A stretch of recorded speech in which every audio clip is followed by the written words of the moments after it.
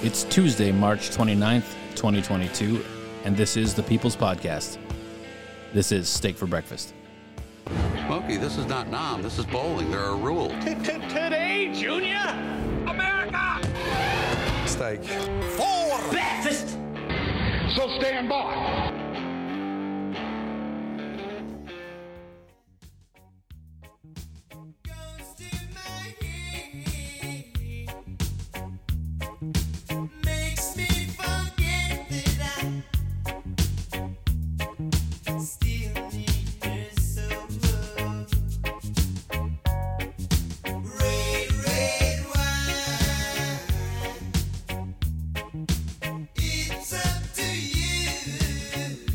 This episode of the podcast is brought to you, as always, by Man Rubs.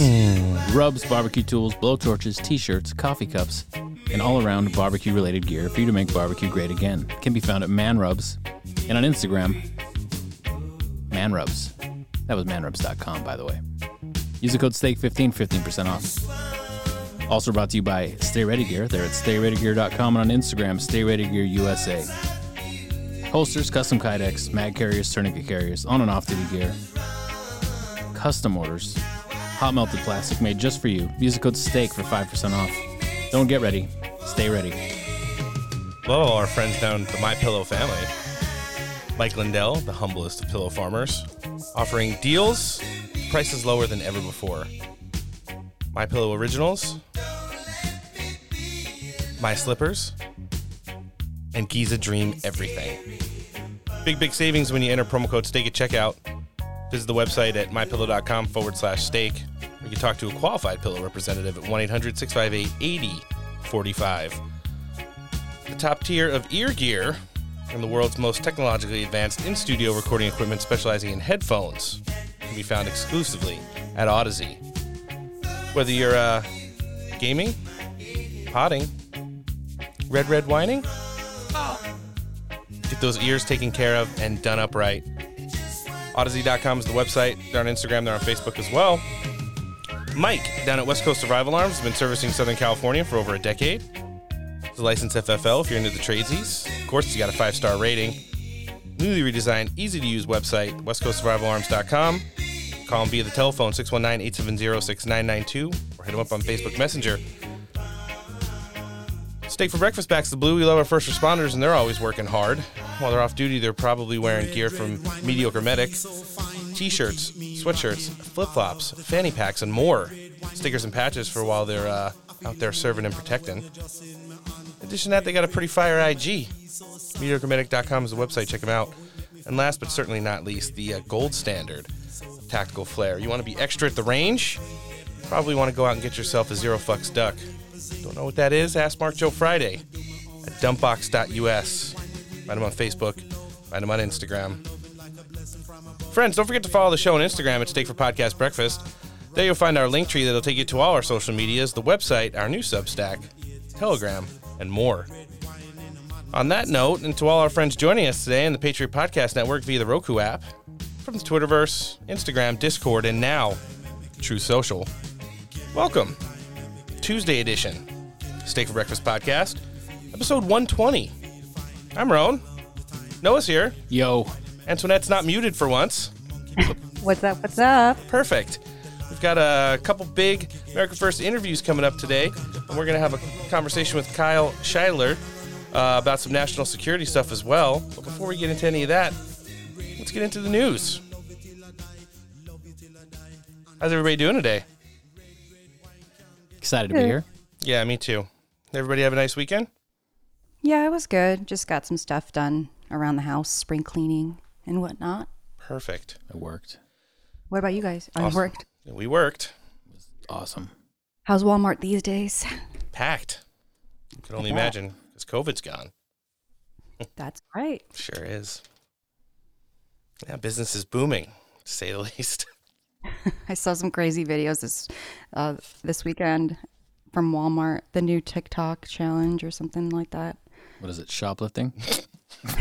More like looting. Looting. Ron just spit all over his fucking notepad. It's going to be a little bit wet for the rest of the show. That's okay, though. That's okay. Shoplifting. Damn it, this is a serious show. You better stop. Hold on. Let me stop you there. You couldn't get 5 minutes in. I love you guys. But yeah, we love you too. It pretty much goes right in line with some of the news we saw over the weekend, though, as I clean coffee off of everywhere. I think what started and pretty much spun the news cycle throughout the weekend was what we saw last week in Joe Biden's trip to Brussels headquarters, or NATO headquarters in Brussels. And he had some pretty interesting comments when he was out there that kind of made everybody scratch their head a little bit. More Was it about Brussels sprouts? than usual when Joe Biden talks. Unfortunately, it wasn't.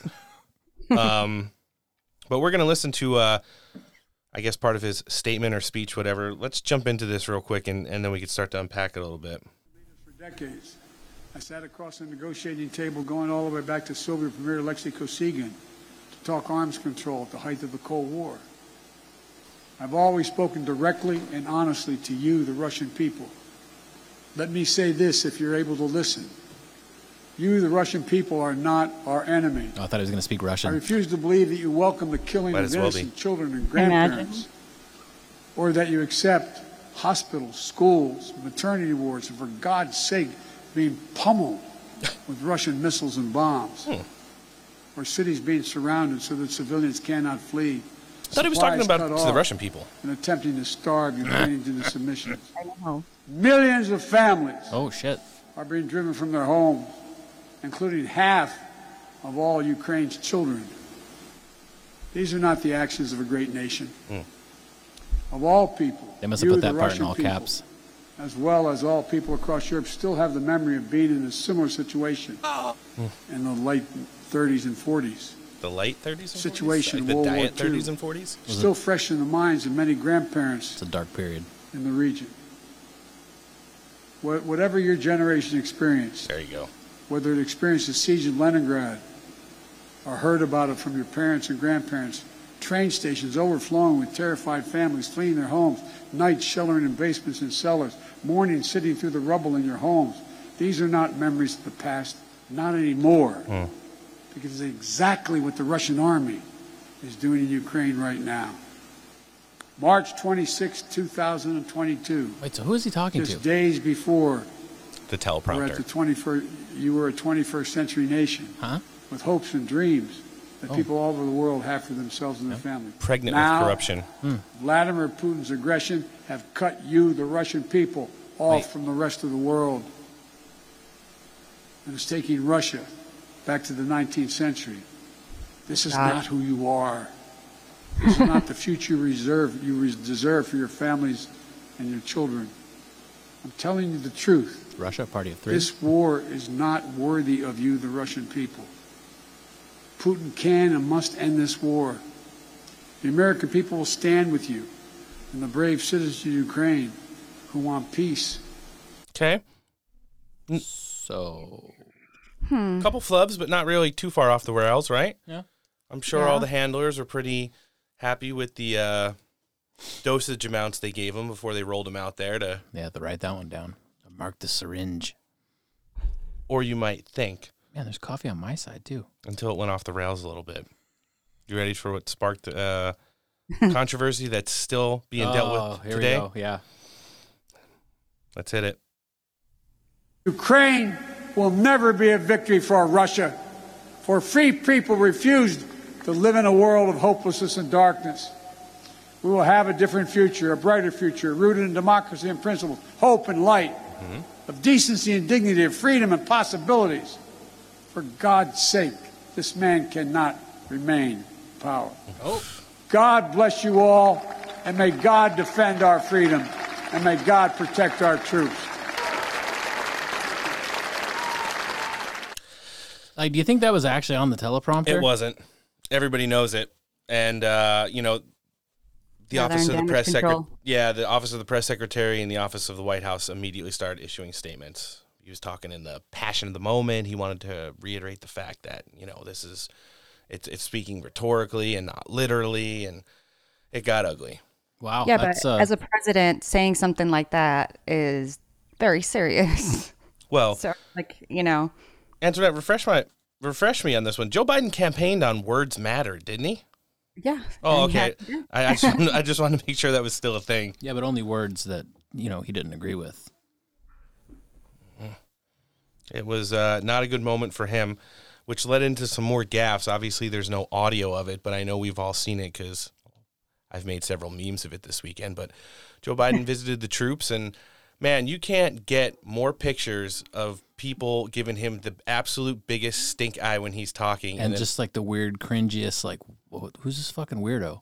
Like, that's love basically that. the equivalent of, like, who the fuck is this guy? Like, a homeless man wandered in and is, like, eating pizza behind you extra loudly with his mouth open. Speaking of which, we all saw him choke on the pizza, right? After he assured everybody that the jalapenos weren't too hot for him, he took one bite and immediately started choking. Wait, was it behind? Was he being filmed with behind like a military guy? Yeah. It was okay. I didn't see him choke, but I saw him like kind of struggle for a second. Oh, yeah, I got the video. He actually asked somebody for water, and when they gave him water, he like took a sip and then like cleared his throat, and then he took his napkin and just started patting his eyes because he started choking on it. And there's just bad, like, okay, that's funny, but the commander-in-chief eats last, and there was just so many just like ugly images of him out there, everything from not taking questions to fucking up his speech and then making that awful gaffe in return, or in regards to, it essentially doubles down on him, on all the people that have been speculating that Vladimir Putin needs to be removed from power. Well, if everybody else is saying he needs to be, assassinated, why not the president too? Right. I did figure out another button or key we're going to need to add. The we came, we saw, he died, and then Hillary Clinton laughing. We're going to need that one almost immediately because we're talking about this stuff on like a regular basis. But believe it or not, CNN broke down portions of that speech on Sunday. Let's hear if their commentary is any better than ours. Unfortunately, the message is confused, which is why President Biden, I think, kind of worked himself up in this speech, and then he made a comment that he did. But the White House's response, though, to say what he really meant is really gaslighting the American people. We know that he really doesn't want Putin to be in power. And they could have just said, listen, we all recognize that Putin is evil. What he's doing is evil, but the policy of the United States is, in fact, to get to a position of peace in Ukraine, and we're going to arm the Ukrainians to make sure they can get to a negotiated peace.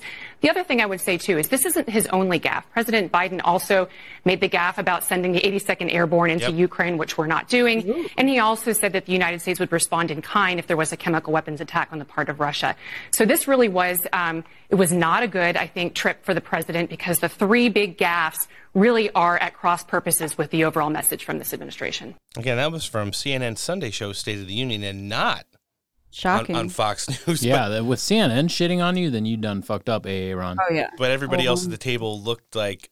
Oh, they were just like, wait, what are you doing? Yeah, it was a combination of mean mugs and... You know who pays us, right? Right, yeah. Well, I mean, their new owner, the Discovery Channel family of channels guy who's coming in there and taking over CNN, so they are going to, at some point, eventually get back to real news. Well, isn't he more conservative and he supported Trump? Or do I have the wrong person? No, I'm not sure if he supported Trump, but I definitely know he's a little bit more on the conservative side. Well, I mean... Or like aligns with, like, more Trump-era policies. Yeah, you just got to look at the numbers, man. God, can you imagine, like, these freaking toolboxes, these CNN anchors that are just full-blown, just like... And then, hey, guess what? Guess who bought us? Donald Trump should have bought CNN. That would have been amazing. I was thinking when he did the TMTG. Yeah.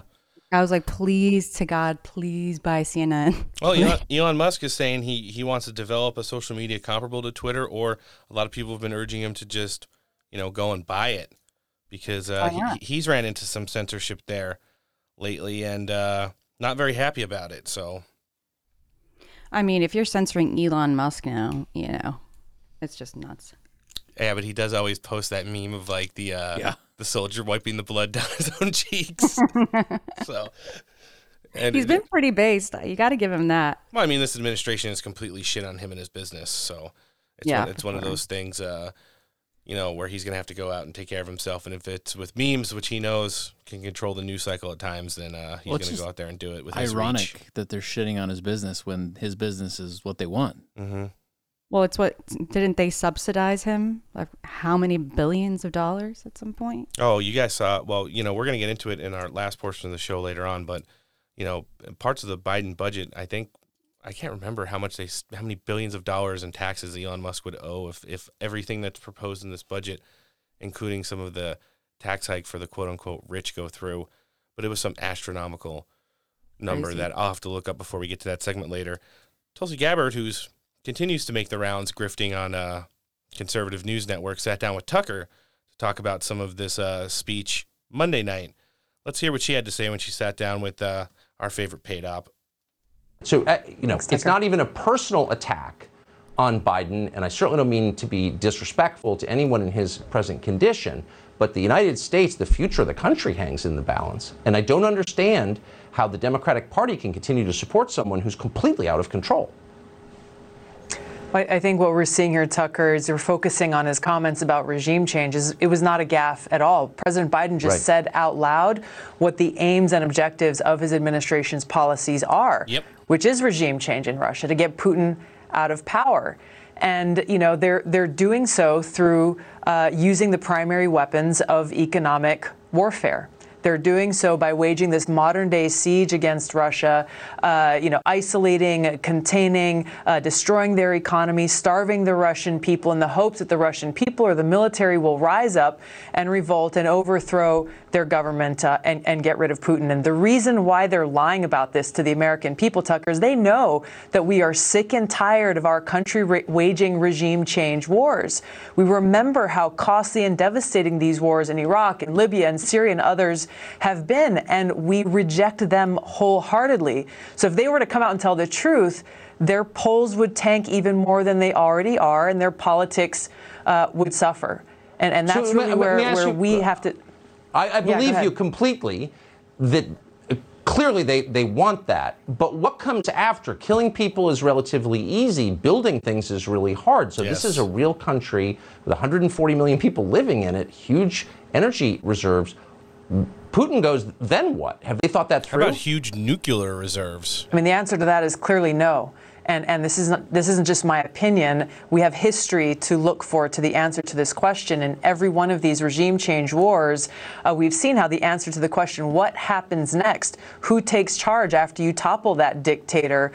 What weapons will they have under their control? They never have an answer to that question, and what we're seeing play out before us is following that exact same track record, only more dangerously so, because the American people are smart enough to know that a regime change war against a nuclear-armed Russia is very different from any other that's been waged before, and will result in disastrous consequences that go beyond anything we could even imagine. Yeah. I thank you for. I mean, these people who couldn't keep track of their own dangerous biological agents they were funding in Ukraine. They have no idea where they are. Obviously, they're going to keep track of 6,000 nuclear weapons. I don't think so. Excellent point there. Yeah. Antoinette, what do you think? She's running as a moderate Democrat in the next presidential election for sure. You think? I mean, she's going to give it one more go. I think so. I think she's talking it out there because she probably plans on doing something for sure. I mean, I agree, and I like her sometimes. I don't trust her. She's one of the young global leaders, or she could be a double, triple agent and be on our side. Who knows? Time will tell. But yeah, I mean, I obviously think she wants to stay in politics for a while, so we'll see. Sure. We've seen just so many developments over the weekend happening. Listen, obviously after this thing that happened on Saturday, they had to get something going on. Thank God it wasn't a false flag event where a whole bunch of people died. The only person that died was probably Will Smith's career a little bit. Yeah, but the memes were spicy. And, it's distractions like that bullshit going on at the Oscars that kept everybody away from, commentary that fell out from this Joe Biden speech that he gave in Brussels, the pre-rollout, which we'll get into later, of the $5.8 trillion proposed budget for fiscal year 2023. Dear fucking God. Yeah, I know. I hope that bad. Looks like we'll be living on continuing resolutions forever now. And then Hunter Biden laptop stuff has heated up. It's developing kind of more today because everybody's back to work, but there were a lot of things going on over the weekend that, we're getting pretty spicy that we'll probably be able to cover a little bit more in depth on a Friday edition of the show. But, just for who's listening today on Tuesday and then moving forward through the week, Matt Gaetz has received an actual clone of the hard drive and brought it to a Senate committee hearing today and introduced it into congressional record. Ooh. Slapped it on the table, said what it was, and said he was entering it into congressional record. How are all these people getting this copy of the laptop? Ask Steve Bannon. I mean, well, I'll take one. I want to look at it. Garrett Siegler, and then he's working on it like hardcore. He's been going through that thing, organizing it. Who's the other guy? Maxey? Jack Maxey? He's one that's he's been on War Room, and I know James from We the People, me and him were talking about it, and he said that guy's getting ready to dump everything on it as well. And Rudy Giuliani had a copy of it, Bannon had a copy of it. Who knows who else has copies of it? We're just being really careful too, because a lot of the stuff that's on there, obviously, it's sensitive. That's reportedly on there, sensitive and or illegal. Yes, illegal, but they can get hit for like revenge porn because. All those crazy things. That's why it's better. I mean, listen, the FBI's had it since when? Late 2019, and they still haven't done anything with it.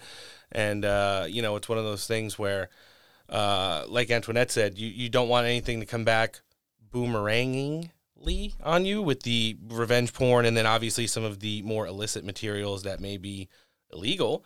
But at the same time, it's better just to get it back to the authorities and, like I said, make it public and congressional record. So now we have to start looking at it.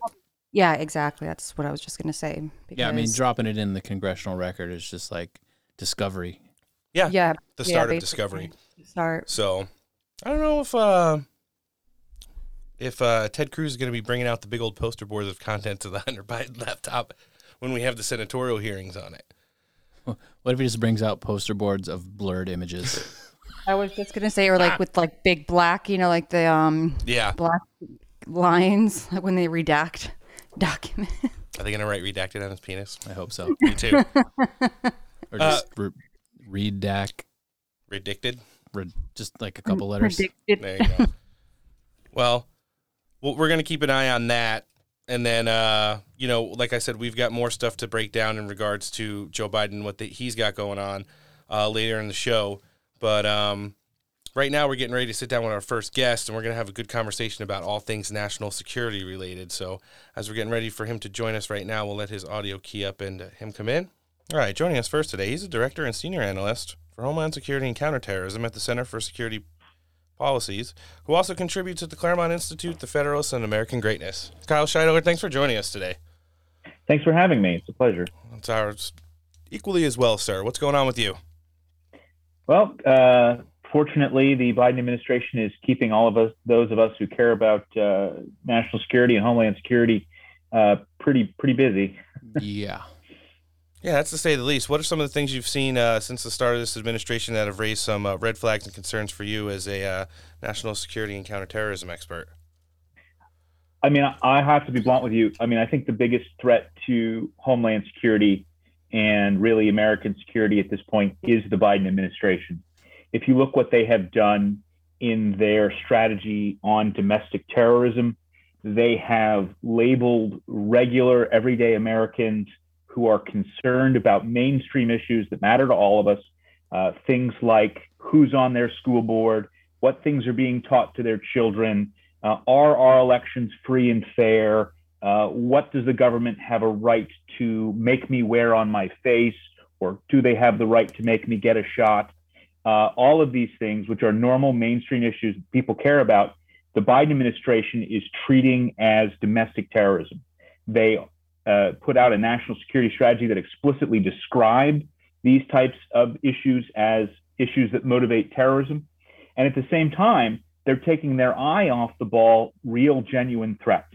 They're letting actual terrorists through the southern border, including a fellow of Venezuelan Lebanese extraction who the FBI said had terrorism ties. And the Biden administration let this fellow out of detention to travel to wherever it is he was going after he crossed the southern border, because they were afraid if they left him in detention, he would get COVID because he was overweight.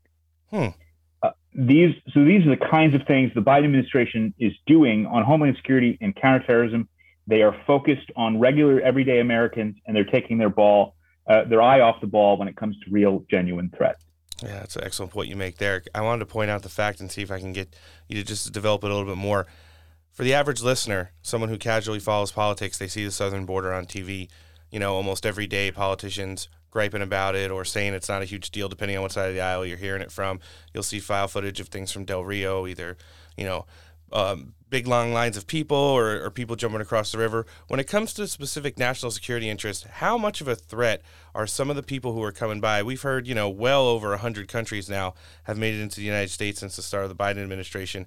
Does that pose to the United States when we're talking about people who just aren't economic migrants who are possibly seeking a better life? Yeah, absolutely. The larger the flow, the harder it is to understand who is inside that flow. The reality is we get what used to be called OTM now, or I think special interest aliens is how the government describes them, individuals from places other than Central America all the time. We get them from Yemen. We get them from Iran. We get them from Saudi Arabia. We get them from, the Caucasus states, and we get them from Russia. We're getting them from Ukraine now. We get them from China. We get people from all over the world every day, every single day. And the reality is we have no way to determine who most of these people are. And furthermore, it's important to realize that every single person who crosses the border crosses because some cartel in Mexico wants them to cross the border, meaning they have been paid. Nobody crosses the border without paying. So we are providing millions and millions of dollars every day. A sheriff on the border told me they believe the cartel across from them made about $25 million a day from people coming across. And so we have no control over who that is. And the people who do control who that is are dangerous people indeed. Yeah, it sounds pretty... Yeah, so they land at the airport from wherever they're coming from or whatever train or bus they get off of, and they get immediately shaken down for X amount of money. And you don't get to cross unless you pay, right? That's what it sounds like. Yeah, and not only that, I mean, they will pay at every step of the journey. So they will pay as they cross the Darien Gap from Panama. They will pay as they come up through Guatemala or wherever. They will pay as they move through Mexico. And we now see the Mexican government is actually participating in strategic releases of migrants through what a friend of mine, Todd Bensman, calls an ant operation, meaning they set all these little flows of migrants across the border that overwhelm the border. They overwhelm the border agents and keep us from having any kind of control over who's coming across. Control of your borders is a fundamental national security question. If you do not control your borders, as President Trump used to say, you do not have a country. And that is really where we are at this point. You're looking at flows of people that are larger than the entire United States Marine Corps that come across in a period of 1 month. Looking at 2 million people a year. People who are being transported by the Biden administration to anywhere in the country they want to go. We've completely lost control. Yeah, we saw. The Attorney General of Arizona is correct when he says that this is an invasion. And the states on the border absolutely have a right and a responsibility to their citizens to do something about it if the federal government's not going to. Yeah, it makes a whole lot of sense when you mention it, that way. And then we've seen on the news recently with the probable end of Title 42 coming up here, the amount of people who are going to be crossing the border with the warmer months coming looks like it's going to be in higher numbers than possibly ever before. Yeah, I mean, those percentages of gotaways that we have, typically the single military-aged males, often in camouflage, traveling in small units with backpacks, those are the guys who run from the Border Patrol, right? Because they're the guys who are actually going to get sent back if they get caught. And now the Biden administration is saying, well, we're not even going to send those guys back if they get caught. So it's going to be completely open season. Yeah, it's just scary when you just think about the, sheer numbers of it all and how that factors into, everything that's going on. They've taken such a lax on actual security when it comes to, the State Department and the DOJ. Well, in the general public, they may think that it doesn't affect them, but, I mean... Coming to a neighborhood near you soon. Well, regardless of where they go, you're paying for their travel, you're paying for their housing, you're paying for everything that involves in processing. It's your tax dollars at work. I mean, federal aid's not free? Very funny. Kyle, I want to kind of switch gears real quick. I saw this morning you were pretty active on Twitter, and you were referencing something in regards to what's going on in Russia and Ukraine right now. And more specifically Russia's ability to conduct cyber warfare. You know, when you talk about all the stuff that's going on over there, regardless of how you want to armchair quarterback it, you know, Russia was ill-prepared, or they, you know, aren't doing as well as people speculated, this, that, and the other thing. There is one thing that they are well known for, and that is conducting cyber warfare. You want to talk about some of the importance of that and how we can, for a moment, take our eyes off the, you know, importance of how that can affect the people here in the United States? Yeah, I mean, I'm genuinely concerned that if and as the Russians continue to struggle conventionally, the question is, will they move to a non-conventional posture? They've already hinted at this a little bit. It is sort of Russian doctrine that if they get into trouble, they will try to, quote unquote, escalate to de-escalate. That means you escalate in a non-conventional way that your opponent cannot retaliate with. Traditionally, this is tactical nuclear weapons for the Russians, but you could see them doing it on a cyber warfare front as well, to try to get essentially the West to back off and give them enough space that they can achieve some kind of an objective and claim victory and spike the football. So that is worrisome to me. We know for a fact that the Russians have had malware inside the U.S. electrical grid for years now. And despite that, there is no standard that requires the grid owners and operators, most of whom are private sector business, right?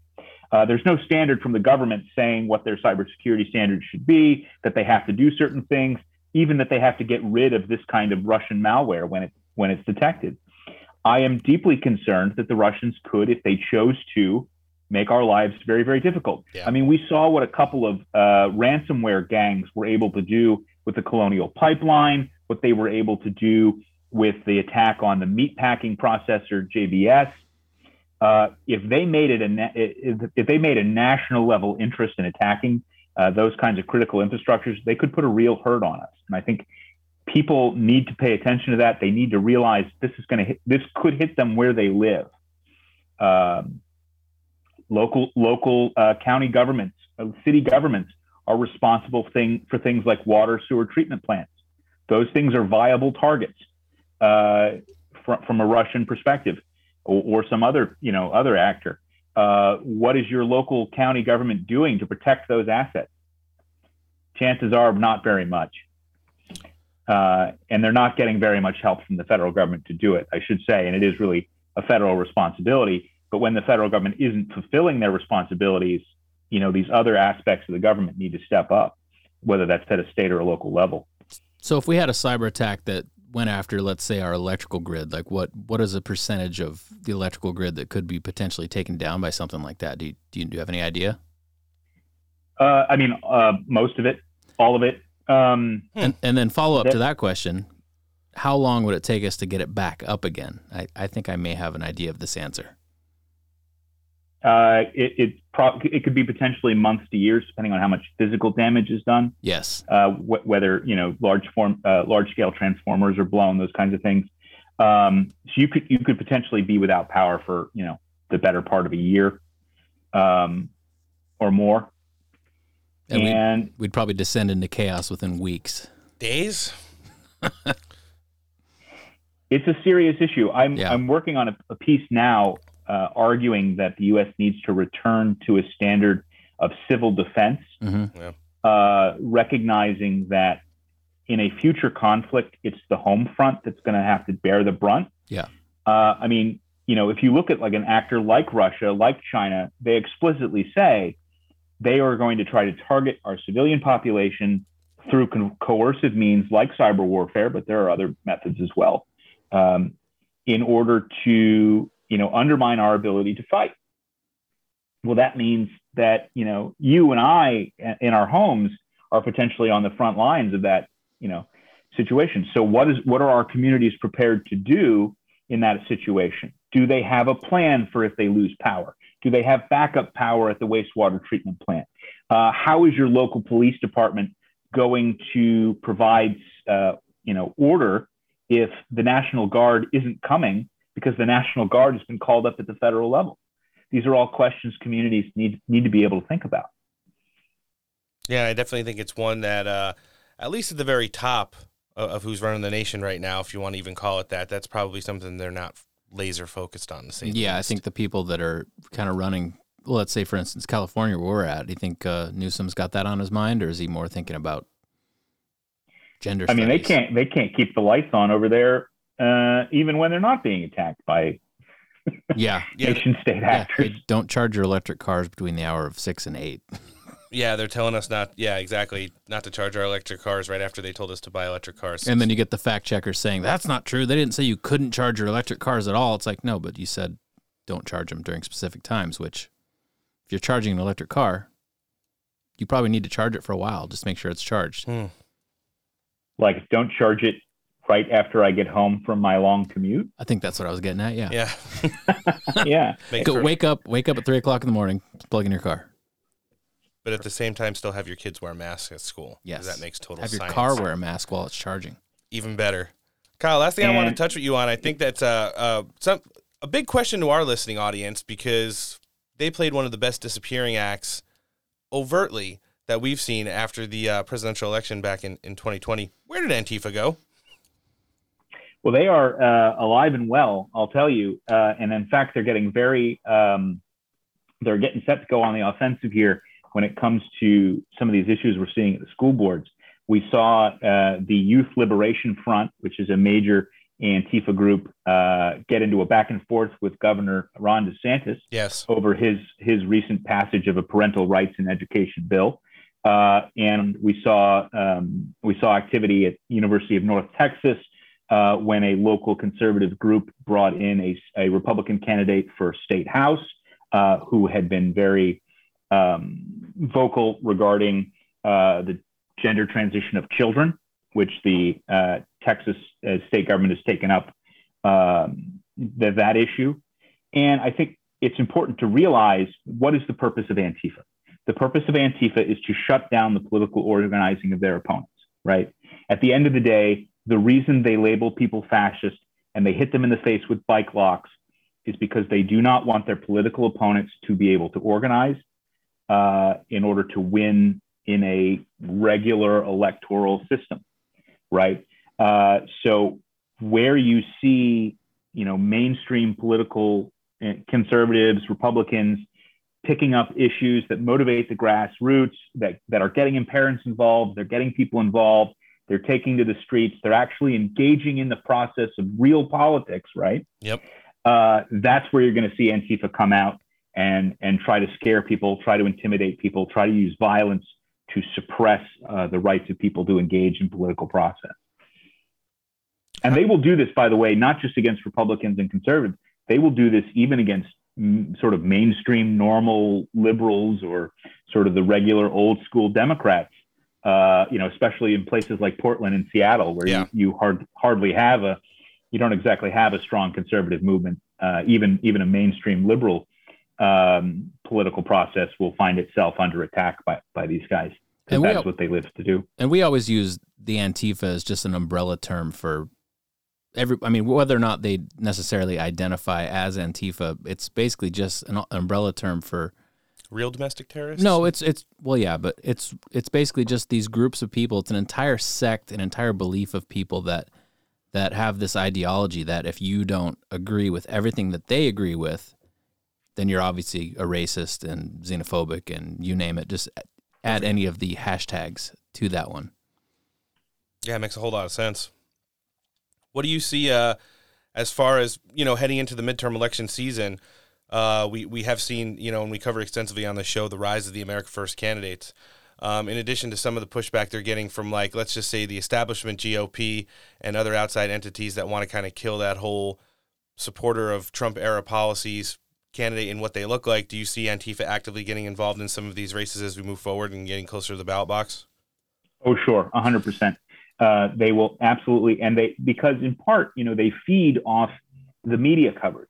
Yeah. So to the extent that the mainstream media, the corporate media, goes along with this labeling of anybody that isn't anybody to the left of AOC, or excuse me, to the right of AOC is a fascist. That provides cover for Antifa types to do what they do, and they do genuinely believe that anyone to their right, and they're all anarchists and communists, anyone to their right does not have a right to engage in the political process. And absolutely, you're going to see them start targeting America First candidates, particularly populist candidates, and anybody who is popular with the American working class. That's a major part of sort of the Marxist ideology. Anytime that Marxists are finding that they're not getting a positive response from the working class, they label that fascism. Yeah. So one of the major problems they had with Trump was that he did appeal to working class people, even working class Democrats, even working class Americans across racial lines, whether Hispanic or Black or what have you. Trump was doing very well with working class people. And that is one of the reasons why it became so popular to label him as a fascist, because he was appealing to working class people. He was talking about the needs of regular people, and it was mobilizing them to engage in politics in a way that hadn't been done in a long time. And they saw that as a threat, I think. No, I completely agree with you there. Kyle, there was one other thing I wanted to touch with you on, and ties right into what we're talking about now, the midterm elections. Now, the numbers are favorable, although it's going to take a lot of work to make sure that we secure the House and the Senate moving forward. I do think we're going to get some big numbers in the U.S. House of Representatives in regards to taking power back there. And in the Senate, I see us right now getting all the way up to probably 53 Senate seats, hopefully more, but 53 looks pretty good, just based off some of the numbers that we're looking at and cover regularly on the show here. Now, the House and the Senate have the ability to really put the brakes on a lot of the stuff that the Biden administration is been cranking out for the last 15 months, namely make it to where they can have the Oval Office only be able to do anything via executive order and nothing else likewise. What are some of the things you'd like to see them do in regard specifically to national security to kind of tighten things down once we hopefully take back the House and Senate after the midterm elections?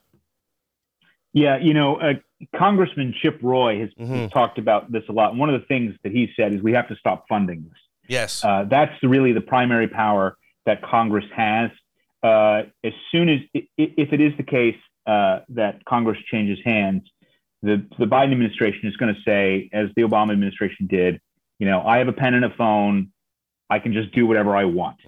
And because of the way that the administrative state works, the way the bureaucracy works, they're going to be able to get a lot of the things that they want, simply because the bureaucracy will go along with it and sort of ignore Congress.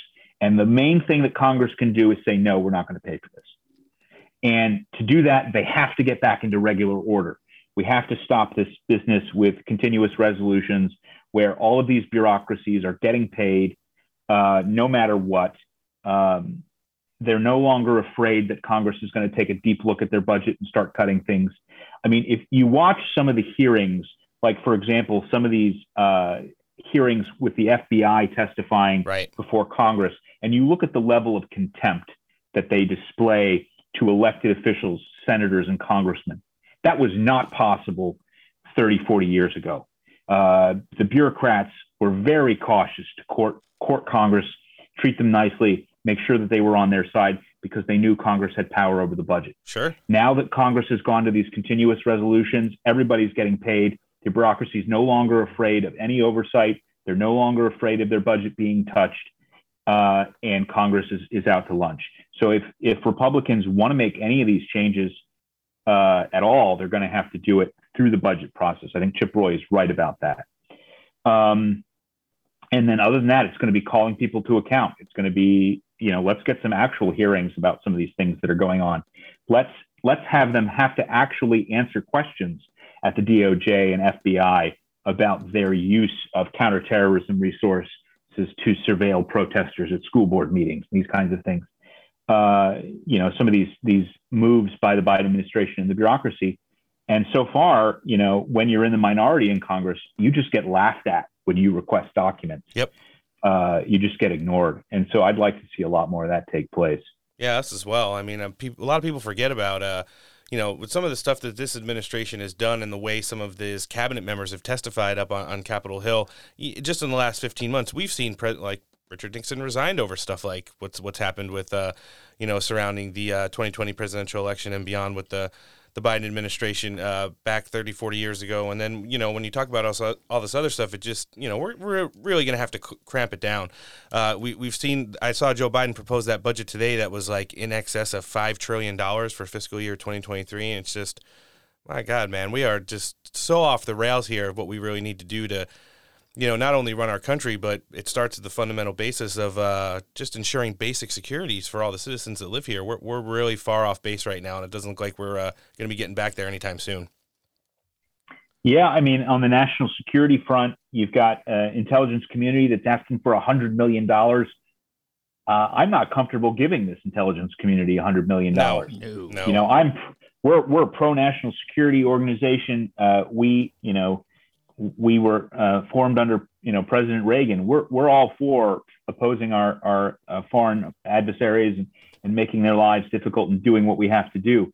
But this intelligence community that has performed in the way that they have against domestic political opponents like President Trump, unacceptable. Yeah. You're talking about a Department of Defense that's looking at cutting ships in the Navy at the very time that they're talking about pivoting to deal with the Chinese threat.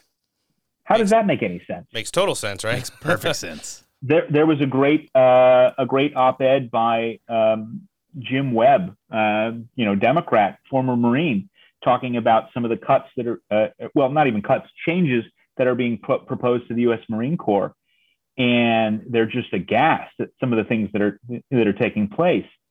And all of it stems from this Biden administration approach that says we're going to use integrated defense.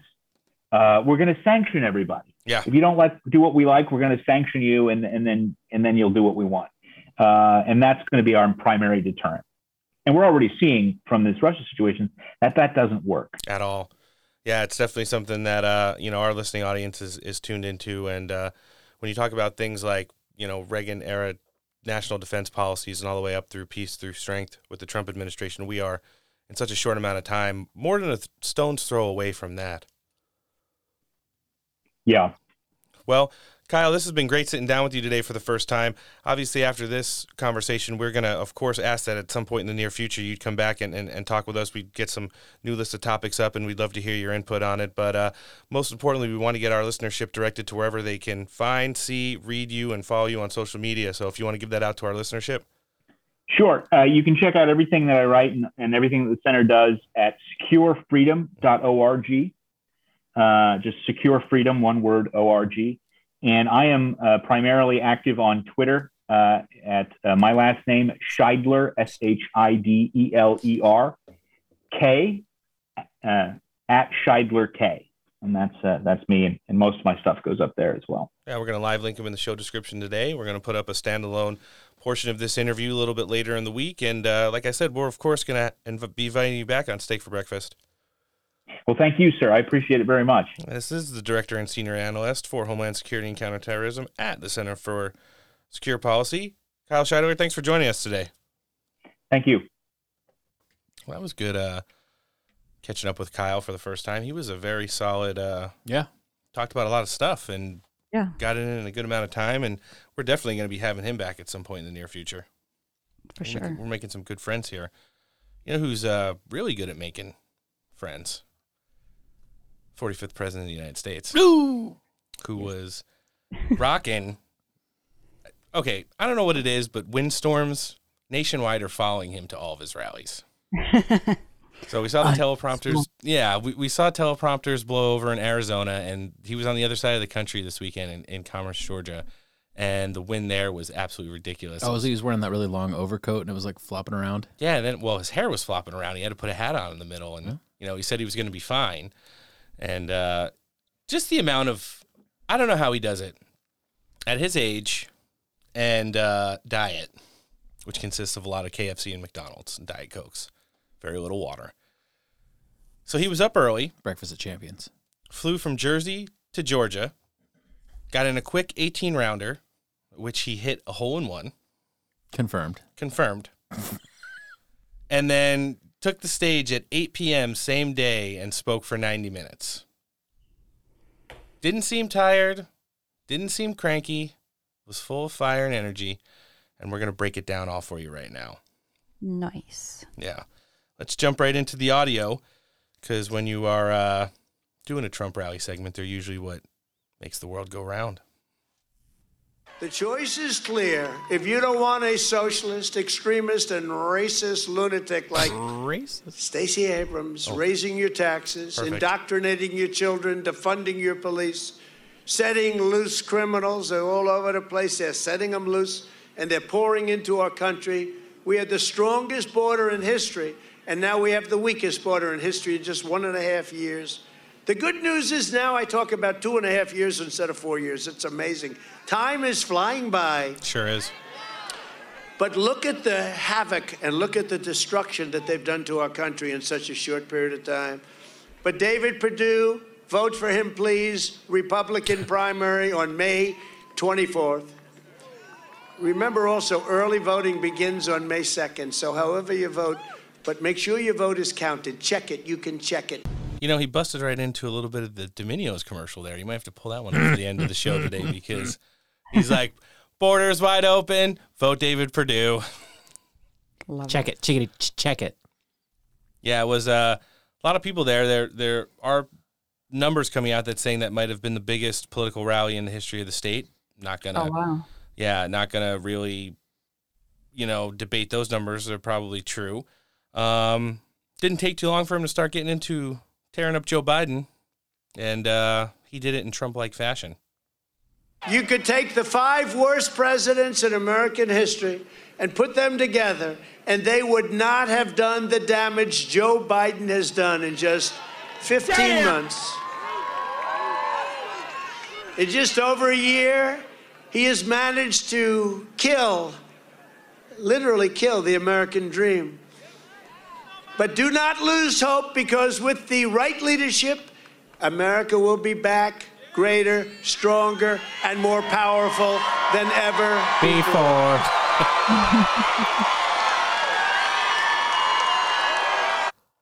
Pretty excellent. Well, that's comforting because, we know he keeps his promises. Promises made, promises kept. Yeah, I think it was good that he also, the wind was giving his comb forward a run for its money. Stop.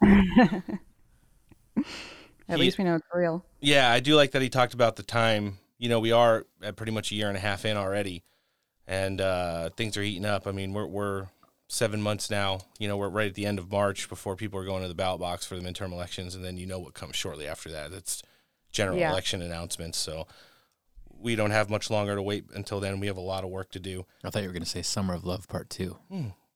Well, yeah, we don't. I mean, the inflation is out of control. Gas is still going up. And, I mean, if something's not done sooner. Well, at least if there is a Summer of Love Part 2, people won't be commuting to riot. According to Kyle, they're setting up home offices in a lot of the major cities where you're going to have America First candidates.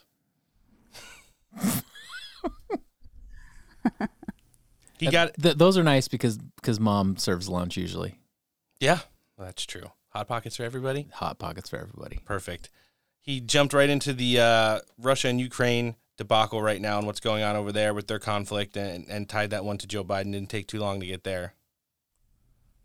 Joe Biden's been one train wreck after another. Just take a look at what he's doing out at NATO. These people. These people don't believe our representative. He disgraced our nation with his humiliating surrender in Afghanistan. Inflation is now, as you know, just reported, highest in over 40 years. Gas prices are the highest in history. Think of that. And we had them below $2 a gallon. Think of that. And now it's going up to 5, 6, 7, 8, 9, 10. Now how can you count? Our borders are completely demolished. Bloodthirsty criminals are laying waste to our Democrat-run cities. There were more COVID deaths in 2021 than there were in 2020 with all the work we did, too. Who would have believed that? And just when you thought it couldn't get worse, Joe Biden totally failed to deter Russia's disgraceful invasion of Ukraine. All those people are dead.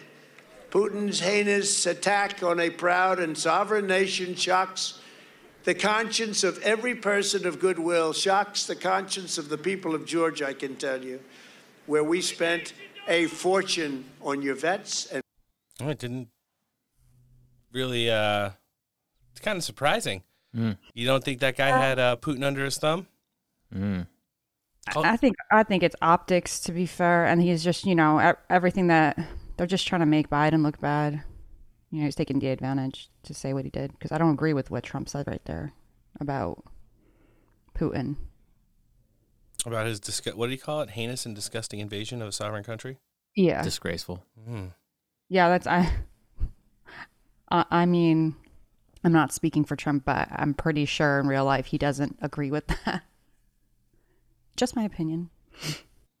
Well, we all know there's a lot more to the story. Clearly, we've been talking about it. Yeah, and they did have a unique relationship, to say the least. Yes. So he would continue down the same road and bring up one of our favorite fuck Chuck Todds. Nice. Chuck Todd. In addition to that, it was at that point of the rally that the wind got a little too much to handle. Noah looks interested, and I'm going to let him hear how this bad boy went down. The invasion of Ukraine should never have happened. And as everyone is saying, if I was in the White House, and they've had actually, I remember Sleepy Eyes Chuck Todd. Did you ever hear of him? He's a sleepy son of a bitch, and he's on...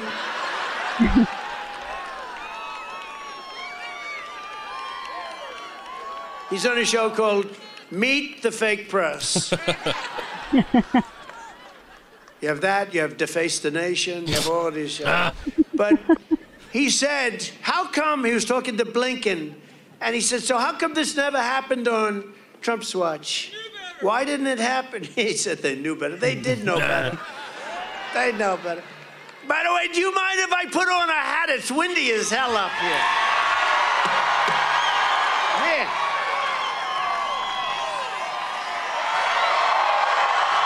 It's windy. Man. Thank you. Hey.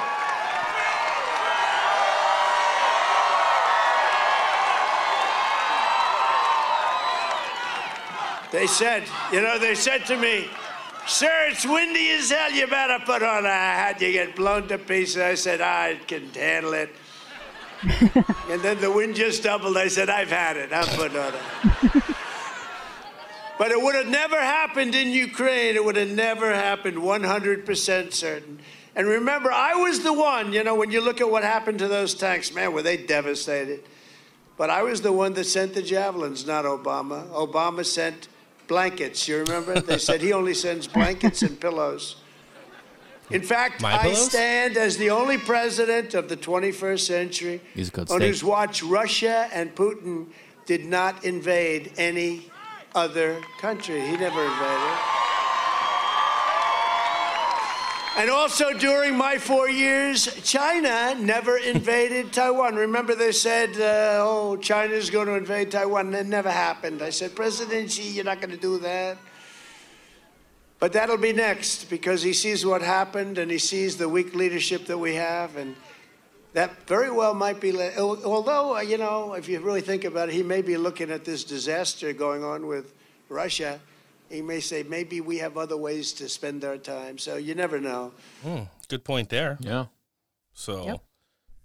I wouldn't be surprised if China did invade Taiwan and finds what Putin did in Ukraine with the biolabs. That would be spicy. Just a thought. Yeah. I do think, I saw one of the spokespeople for the CCP came out on Monday and directly rebutted that statement from Donald Trump saying that Russia and Ukraine is not what's going on between China and Taiwan. And in the foreseeable future, we don't see any kind of conflict or minor incursion happening. Yeah, so they won't pick up the phone when Joe Biden calls, but they'll put out press statements. Yeah, to Trump. So not just the tip. Yeah, going against with, thank you, Step Bro. What Joe Biden, or what Donald Trump said at his rally this weekend. And that's funny. It's very telling, too. Yeah, it certainly is. And I do like Deface the Nation. And freaking. I know. He's too funny. But he's quick-witted, too. And it's not like he's Not cheesy. He's trying to read jokes off the teleprompter, or just like making jokes that don't make any sense. Like Joe Biden tries to whip one out and he ends up like gaffing 1,000%. Or literally whipping it out. Not yet. Stop. Don't want those thoughts. Come on, man. Corn Pop is a bad dude. Sure was. But he's sharp. He's quick-witted. He can go off the cuff and talk for 3 freaking hours. Mm-hmm. And yeah, he goes through the motions and he says the stuff that is on his teleprompter, but he can break off and be coherent at least. His teleprompter person is amazing, where they've been able to stop and start where he goes. Well, you never guess also that like he is what his age is. Yes and no. I mean, I know people in their 20s and 30s that aren't as quick and sharp. Exactly, sharp is the word, as he is. It's pretty amazing, Yeah, no, I agree with you. And, he suffered a lot. Imagine like any normal human being would just be completely burnt out. Look at Obama when he went in and what he looked like. Yeah, looks and like he didn't go shit. through He didn't go through half the shit, not even a quarter fraction of what Trump did. Oh, so. Now my hair's gray. Feel like shit. Don't really like golfing. Wife's a dude. Big old lats. Bigger back than an NFL linebacker. You ever seen her on a kayak? There you go. Exactly. Donald Trump talked about that suffrage. Let's hear him get into it. Hold China accountable for unleashing the virus and charge them trillions. And we can do it. All we have to do is say, we're not trading with you anymore. You got to pay us a lot. But you could never pay what they really. It's over $50 trillion that they've done damage to the world. But we're going to be asking them for a lot of money. I charged China hundreds of millions of dollars in trade. I put tariffs on them. And listen to this one. Billions and billions of dollars China's paying the United States because of me and the tariffs and taxes I put on. But listen to this. Biden just announced that he's going to take many of those tariffs off of China. Yep. Because he's worried about inflation. What the hell is that to have to do with inflation? What's going on? So they're going to take the tariffs off of China because they're worried about inflation. Should have worried about inflation when it came to drilling oil. Boom. We'll stop Biden crime wave in Democrat-run cities. We will give our police officers our 100% right back support, to the teleprompter. Yeah. And we will restore law and order in America. We will pass critical reforms, making every executive branch employee fireable by the president. The deep state must and will, and it was largely by me, and it wasn't easy. It has to be brought to heel. Now, no president has ever suffered like I've suffered at the hands of these animals. People say to me, how the hell did you do it? And I can't even give them an answer. I don't know. I think I did it because I love you and because we have a job to do. He heard them people yelling it in the front row. But I've had very tough, very brilliant people come up to me, made a lot of money. They were tough and vicious and in many cases horrible people. I don't even like them. And they said, could I ask you a question? How the hell did you take it? How did you get up in the morning and get dressed? How did you do it? I said, I don't know. I just had to do it. But I fully understood. And these are tough people. These are people who can take a lot. And I get asked all the time. I mean, we win the Mueller hoax. We win the Russia deal. Then we have to win impeachment hoax number 1. Then we have to win impeachment hoax number 2. And then we have to win. Now we got a January 6th where. He's not wrong. I mean, he talks about the administrative state the same way he talks about the deep state. Yep. Like they're one and the same. They're two different entities, but I get where he's coming from, and probably not really important to the demographic of his listenership out there in Commerce, Georgia. Yeah, but he felt the need to, mention it. Yeah, no, it was good, and it was definitely a lot of the points that he brought up. It's hard to question that. How did he get up in the morning? No, I always wondered. I'm telling you. I mean, geez, I can only imagine. And I always say, and I even talked about this with my mom the other day. You have to like have some sort of divine like intervention or help to go through what he went through, dodge all the bullets that he did. I mean, and still get everything that he got done. Yeah. You know, more than many previous presidents. And then he looks like he's reverse aging. Yeah. Like, no lie. The guy looks great for his age, and he's sharp as hell, like we said.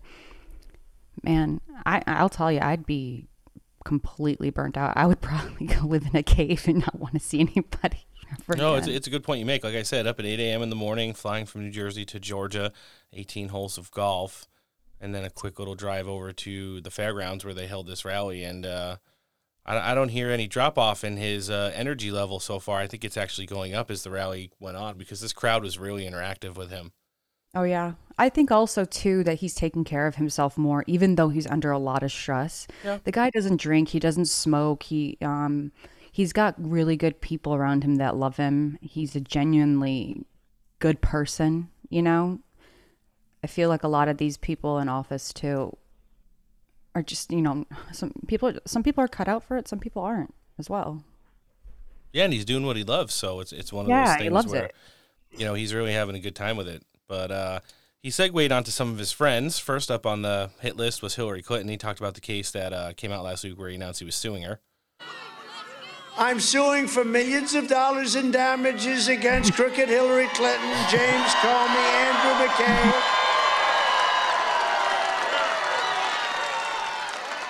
The two lovers, remember the lovers, Peter Strzok and Lisa Page. And they're going around suing everybody. They used the FBI's web. That was not a good idea. They used the FBI servers.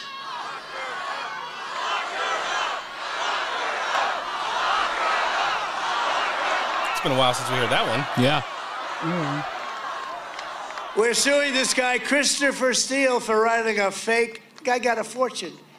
He got more money than James Patterson, the #1 author, gets for a book. Christopher Steele, a lightweight jerk, Fusion GPS, the Democratic National Committee, another beauty, Debbie Wasserman Schultz, how about her?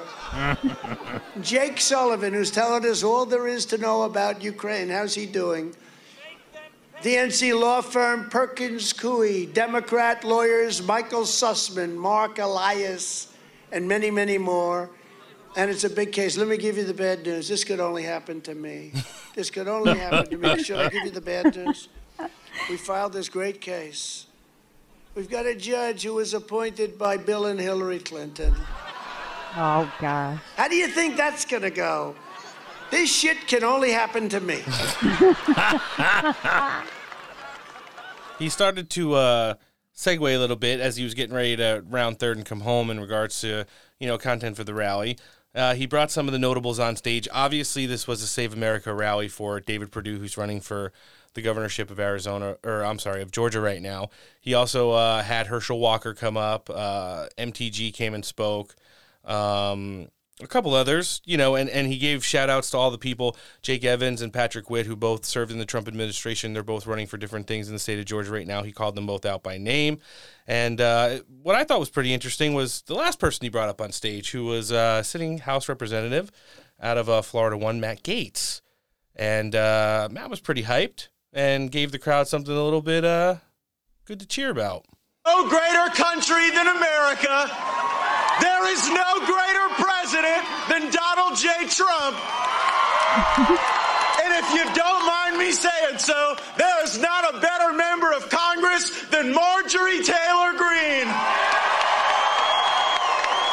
Give us the ability to fire Nancy Pelosi, take back the majority, impeach Joe Biden, and I'm going to nominate Donald Trump for Speaker of the United States House of Representatives. Okay.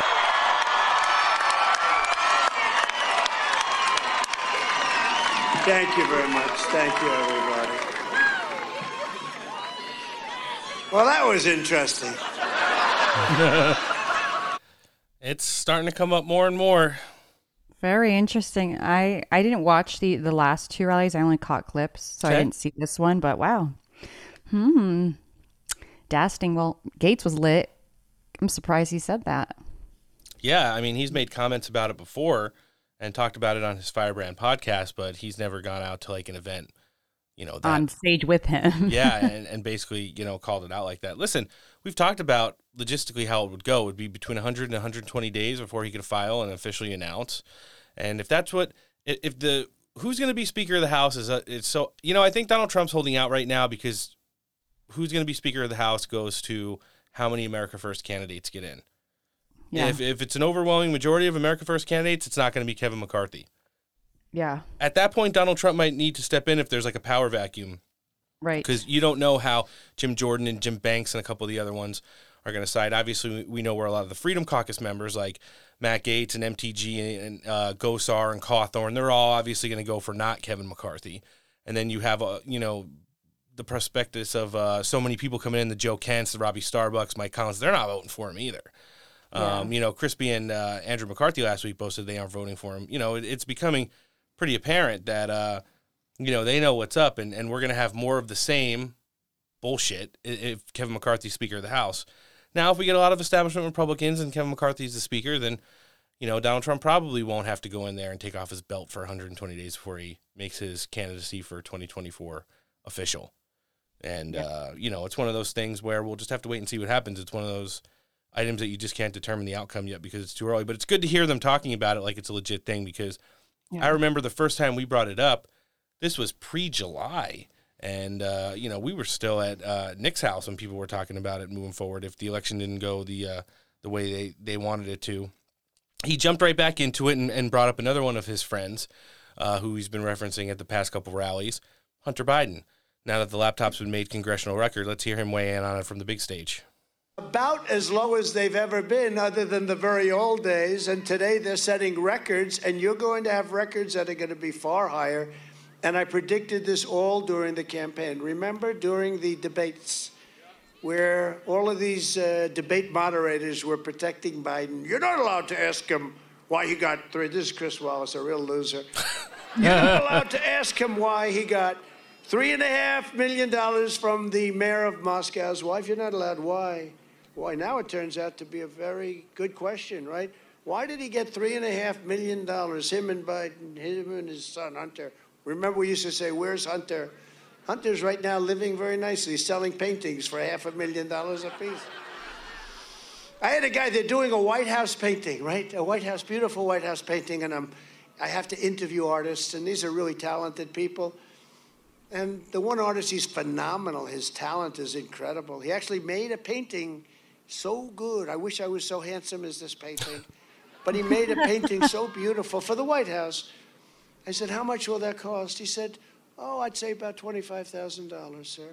I said, you mean Hunter Biden, who never did a painting before, gets $500,000 and you're getting $25,000? What the hell is going on with that, David Perdue? What's going on with that, David Perdue? Tell me. But there's a new slogan you're hearing all across the country, and it's on hats. It's on the best-selling hat. It said, Trump was right. We were right about everything.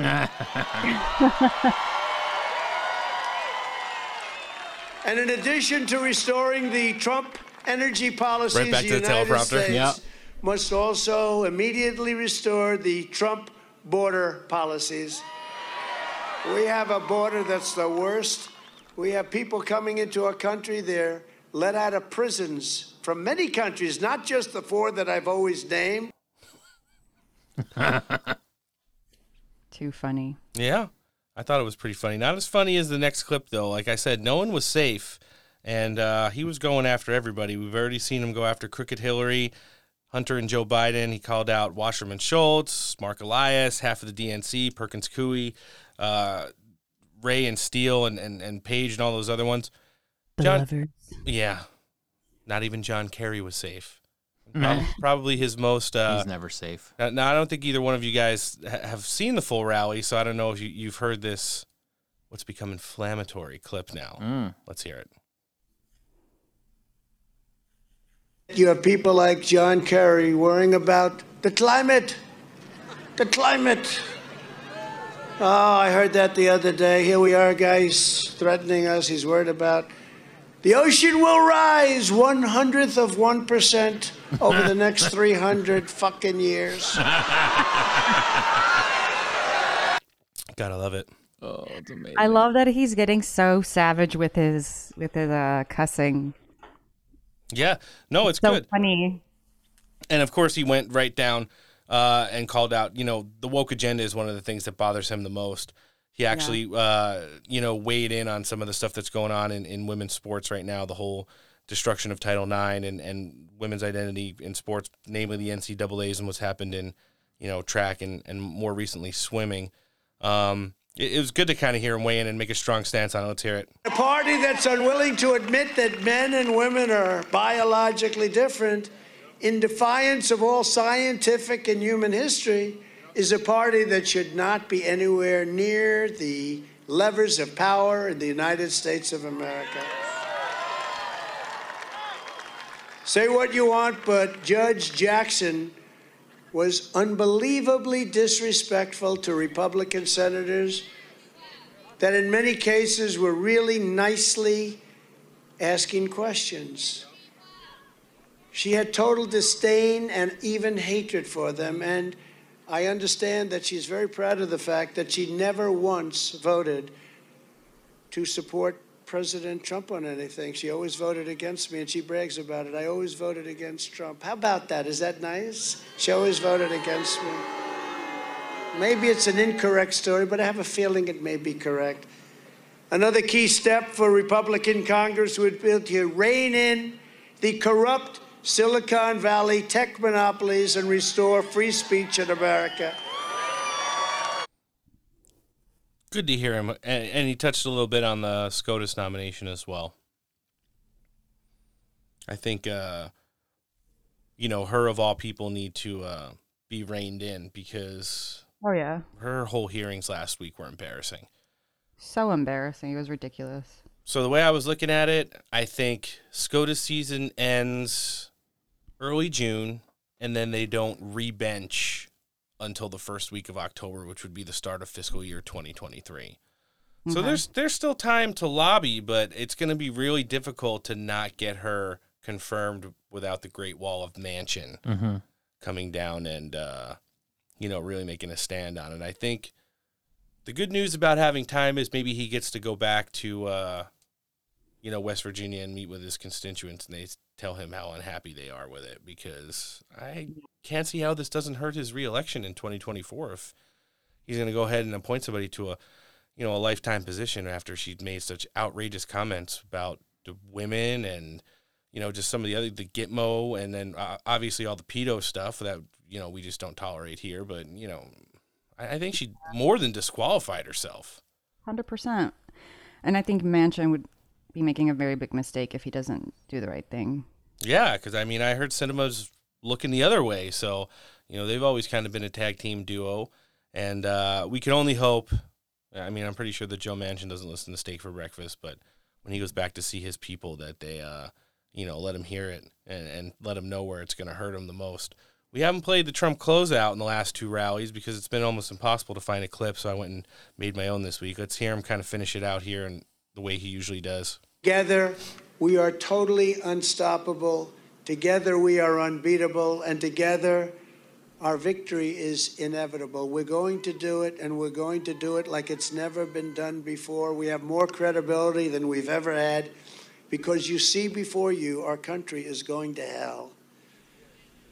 And so with the help of everyone here today and the citizens all across our land, we will make America powerful again. We will make America wealthy again. We will make America strong again. We will make America proud again. We will make America safe again. And we will make America great again. Thank you, Georgia. Thank you very much. God bless you. God bless you all.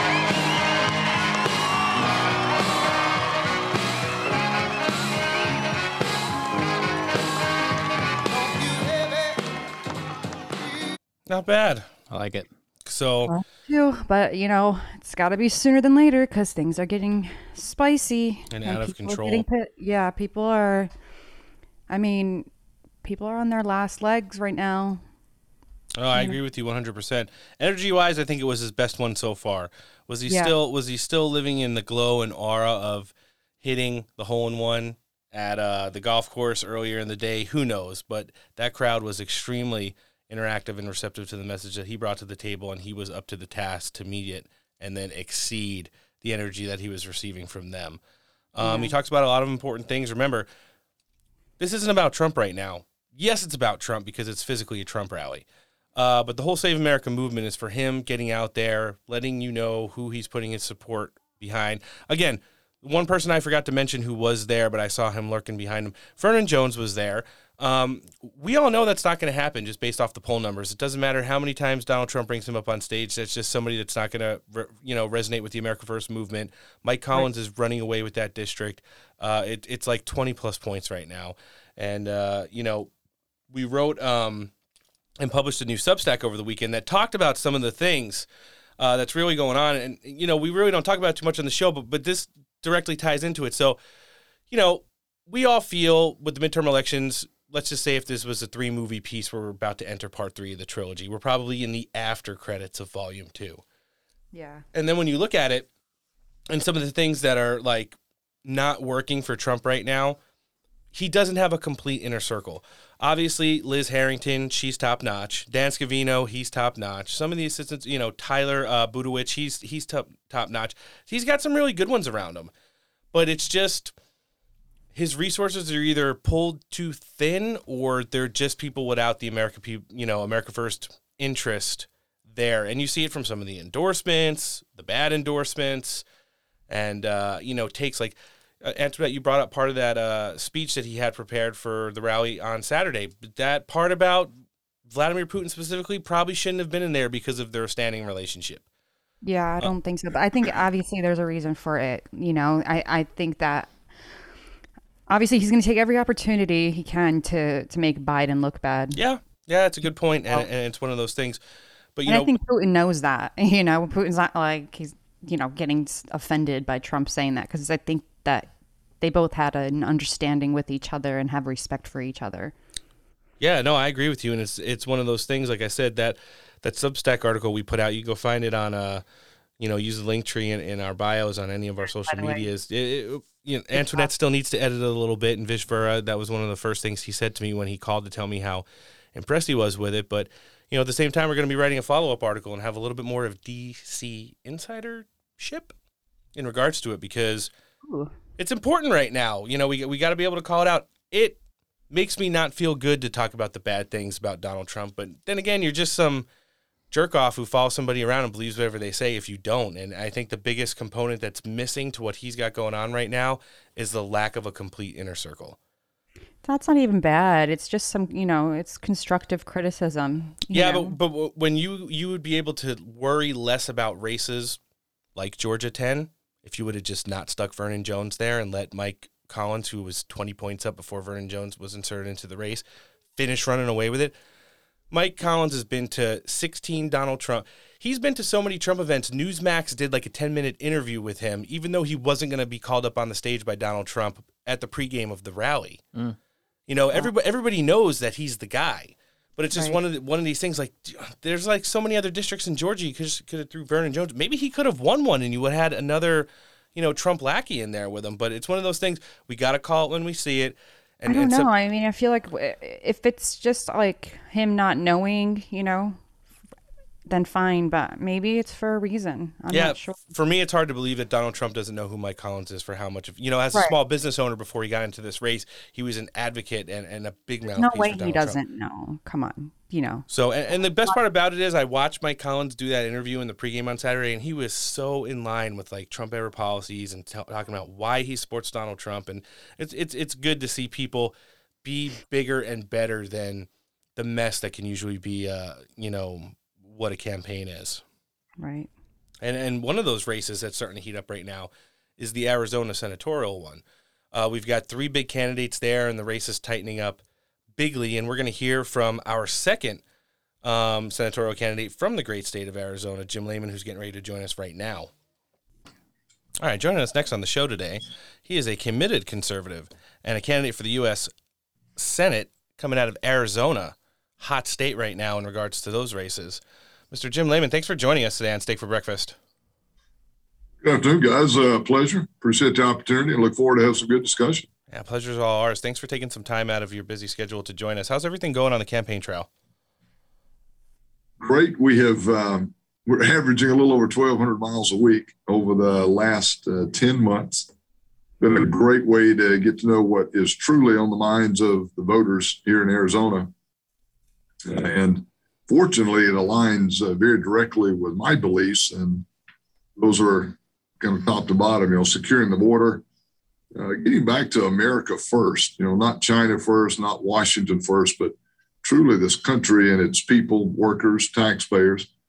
And then thirdly, getting the federal government basically out of our lives. They just continue to go inch by inch, just like the Communist Chinese Party seems to be doing in our country, so is the federal government. And we're going to get back to freedom as individuals. It doesn't exist in many places on the planet, but my gosh, it certainly belongs here in America and Arizona.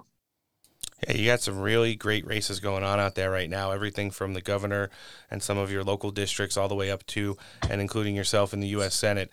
So what are some of those things? You said, the border is obviously one of the biggest topics and hottest issues facing the nation right now. We've heard from some of the gubernatorial candidates out there, some proposals to kind of finish the border wall, maybe even do things all the way up and leading to deportations themselves, the state of Arizona running it, sending people back.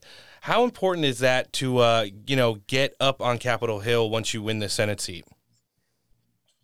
That's far and away what the voters want. It's polling 82% of our voters as being their number one priority, which is astonishing.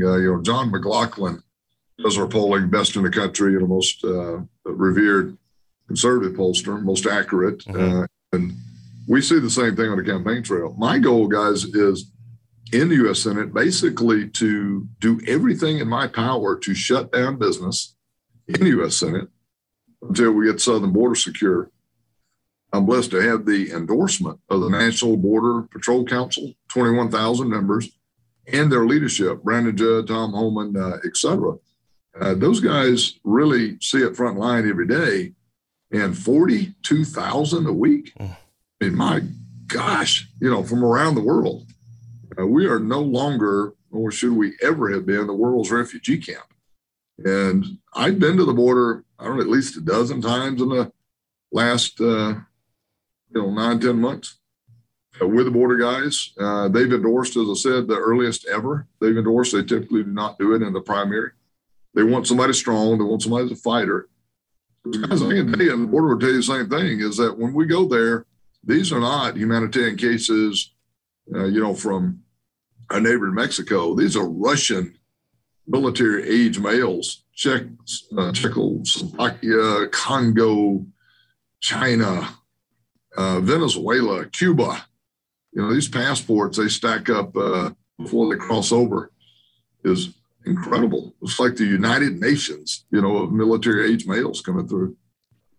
Yeah, it's an excellent point you bring up right there. We've sat down with the Daily Caller's Jorge Ventura several times, who's done extensive work on both sides of the border, and he's pointed out the fact, they show a lot of file footage on TV of Del Rio. It looks like, Hispanic migrants coming through with their families and people looking for, economic purposes, a better life. And in regards to what's happened since Joe Biden took office, that's just not the case. We're up to over 120 countries with people, like you've mentioned, coming in from all parts of the world, and they're not with families. It's either single fighting age males or a lot of children. And, that stuff's just not getting reported in the news. So it's one of those things that it's good that someone like yourself is bringing attention to that and providing some real light on it.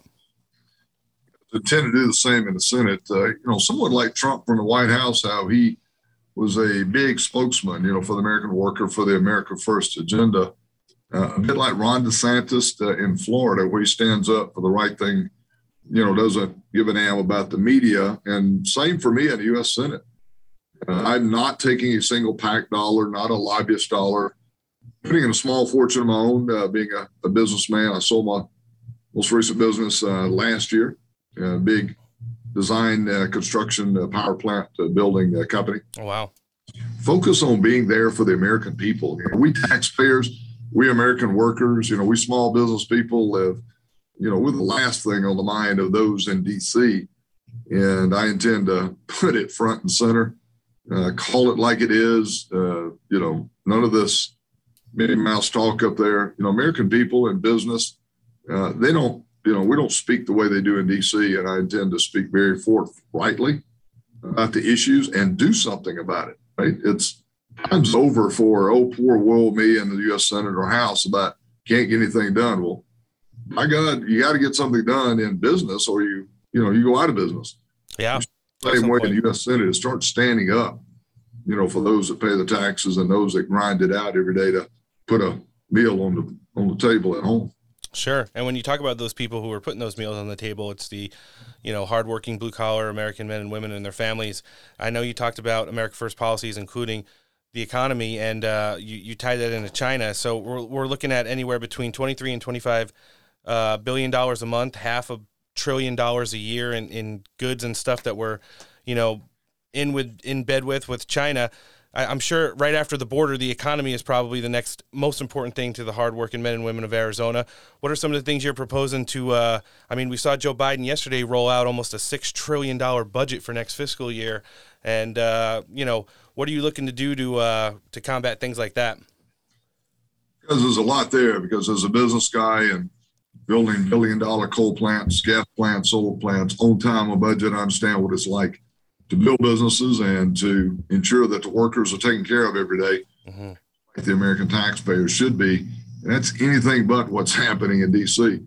There's way too many lobbyists with their hands out for the Communist Chinese Party, influencing things to their agenda instead of the American taxpayer.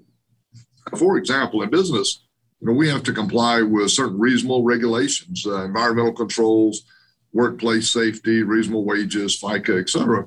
None of that applies with the Chinese companies importing in our country. That's got to stop. Yeah. Simply tilting the tables against ourselves. And that's not what should be done. And by gosh, I'm going to be hardcore on tariffs for Chinese goods that don't have to comply with those regulations simply to level the playing field. And you'll hear why should, we have too many regulations. We probably do. But relative to in business, environmental controls are all want clean air and water. Some of that stuff is pretty decent, and China does zero of it. Let's think about inflation. Let me turn to that for just a moment as well. I come from an energy background, power, 30 years, understanding that, as I've told both President Trump, Mitch McConnell, Rick Scott. I know that better than anybody they've got on the floor today. I'm not arrogant. I just, what I've been doing for the last 30 plus years. It is the hypocrisy of and insanity of what we're doing today with shutting down American pipelines, just being against American energy, and then going and begging Russia for more, trying to cut deals with the terrorists in Iran. We've got bountiful energy supplies in this country, from natural gas, coal, solar, you name it, we've got it. Most countries don't. China doesn't have a lot of coal nor natural gas, and we should certainly be using that in part of that trade balance. The other part of trade balance, as mentioned earlier, is to make sure they have to play by the same rules or they get tariffed. Sell that energy around the world, and I propose that when it leaves our shores as export, we put a 20% excise tax on it that goes directly to paying down the national debt. Doesn't go through the general treasury, boom, straight to paying down the debt. But also getting the cost of diesel down in this country. In business, we work on milestones and metrics. And one of those in my mind is $2 for a gallon of diesel gas should be kind of our target, not by government manipulation, but simply opening up for exploration from Alaska to, Utah, wherever it is. Those are public lands, not quote federal. They belong to us, the people, and we need to be doing that. We can do that responsibly. We do that every day in building power plants and drilling and fracking. That's not the issue. The issue is about government control and slowing down America, which certainly appeases the Communist Chinese Party that owns many of the politicians in D.C. This whole thing about food shortages that Biden brought up in his discussions the other day is BS. This is America, bountiful lands. When you get the EPA, Forest Service, BLM, back in their little box, yes, clean air and clean water. Congress sets the laws. We don't need endless interpretations. We don't need the puddles out on our farmlands, being declared, something for the U.S. Let me bring up one other, guys, and that is water to the west. We're conserving, which is great, but also we have bountiful water supplies back east, Mississippi River, Tennessee, Ohio. We need those out here in the west. A portion, a fraction, literally, of those will solve our needs in the west. Bring 20-foot diameter pipelines across the northern plains, already been designed at Bureau of Land Reclamation. Met with those guys, understand it. I'm a big infrastructure guy coming, from private industry. Sure. There's absolutely no reason, simply the same way we move oil and gas around this country. And water is a heck of a lot easier than moving petroleum products. Start solving those problems. Thinking big again as America. By the way, we would not have to put a single federal dollar into it. We could simply put it out for bid for private industry to put the water out west, pay for it as it comes out the other end on a competitive basis. Sure, we got to help get the right-of-ways done, things of that nature, along the interstate highway system, simply expand that. Highway comes out from, St. Louis out west anyway. But think big. Let's get back to solving problems and get out of the business of trying to control the American people and start supporting them. Yeah, it's a lot of those good points you make up, especially ones on both state and national infrastructure that I just don't think are even in the minds of people right now because of all the stuff that's going on. But when you look back to the Biden administration puts as simply as the root causes of the problems, it's some of those things like those pipelines that would bring gas and water and things to the west, where we're always seeming to have issues with that in our energy, in addition to, like you said, a lot of those, the red tape and regulations that we see put up or were reinstituted by the Biden administration. We were making such strides in regards to trade, some minor things infrastructure-wise, but becoming energy independent and then actually like a seller of energy as it was under the Trump administration. It's just that, they made that whole thing with the 900 permits for drilling, and a lot of people hear that as kind of like a drive-by headline a few weeks ago. But they don't understand that, a lot of those places that are approved for permits that probably don't have oil under them, and then the ones that do have some of the most strictest regulations to where, like, okay, a project that would take maybe like a short amount of time under the Trump administration is going to take a decade under these current laws and regulations right now. So it's one of those things we have to start breaking it down and really getting to the bottom of it to make sure that everybody understands why this stuff is kind of getting out of control right now, and we're seeing such droughts across the board in our country. Because it's just simply largest in D.C. I've been in building big billion-dollar power plants. I am yet to meet an individual from the EPA, BLM, or Forest Service who knew as much about what needed to be done as those in the industry that I was leading, or other contractors like Bechtel, Fluor, great American companies. We know how to do it responsibly. You cannot get financing on a project in this country without complying with law. Right. We don't need interpretation from these federal agencies that, quite frankly, 90% of them couldn't get a job in the private sector. Okay, get out of the way. We're going to unleash America again for our people, get great paying jobs again. A great example, guys, in Arizona, the world's largest known untapped manganese deposit, 14 miles outside of Nogales. We're in Nogales. We're advertising on Spanish because those guys and ladies were responding to us down there. They don't want any more of this government control crap and open borders either. They want good paying jobs. The average job for that mine when it opens is $72,000. And there's 5,000 of those jobs simply waiting for the Forest Service to get off their butts. They've been pissing around with this thing for 12 years. The lands out here are controlled by the people's lands, are 49% of Arizona. That's enough. Let's take 0.1% of that and use it for manganese, which is, used in strengthening steel. Yep. Can't make high strength steel without it, which includes, battle tanks. Let's get back to doing that ourselves, because right now we import 82% from China, for God's sakes. So the world's turned upside down on its head in D.C. I intend to turn it back right side for the American taxpayer, the American worker, because that's who I'm going to represent, guys. I said, no lobbyist dollars, no tax, no lobbyist dollars or anything to do with the lobbyist. It is all about the American people and the taxpayers here in Arizona. I like to hear when candidates get in the race and really promote some of those values, including where, those dollars are going to be coming from. We don't want to hear anything about lobby groups and special interests anymore. Yeah. Jim, I think one of the biggest questions that our listenership was gearing up for this week, when we teased that you were coming on the show is, so it's a three-way race for the U.S. Senate in Arizona right now. You got Mark Brnovich, Blake Masters, and yourself. That race is really heating up, and the numbers are tightening as you guys are getting out there. And Mark Brnovich isn't out there working at all, to say the least. But I think what we really want to know, our listenership is really involved in, what separates you from those two candidates? I mean, you talked about some of the America First values, you talked about no lobby and interest, but when you're out there on the campaign trail and you're getting a lot of people out to these events like we've seen on your social medias and stuff like that, what's really drawing the people to you right now that's separating you from the other two candidates in this race? Because of those three, the only one of us is a veteran.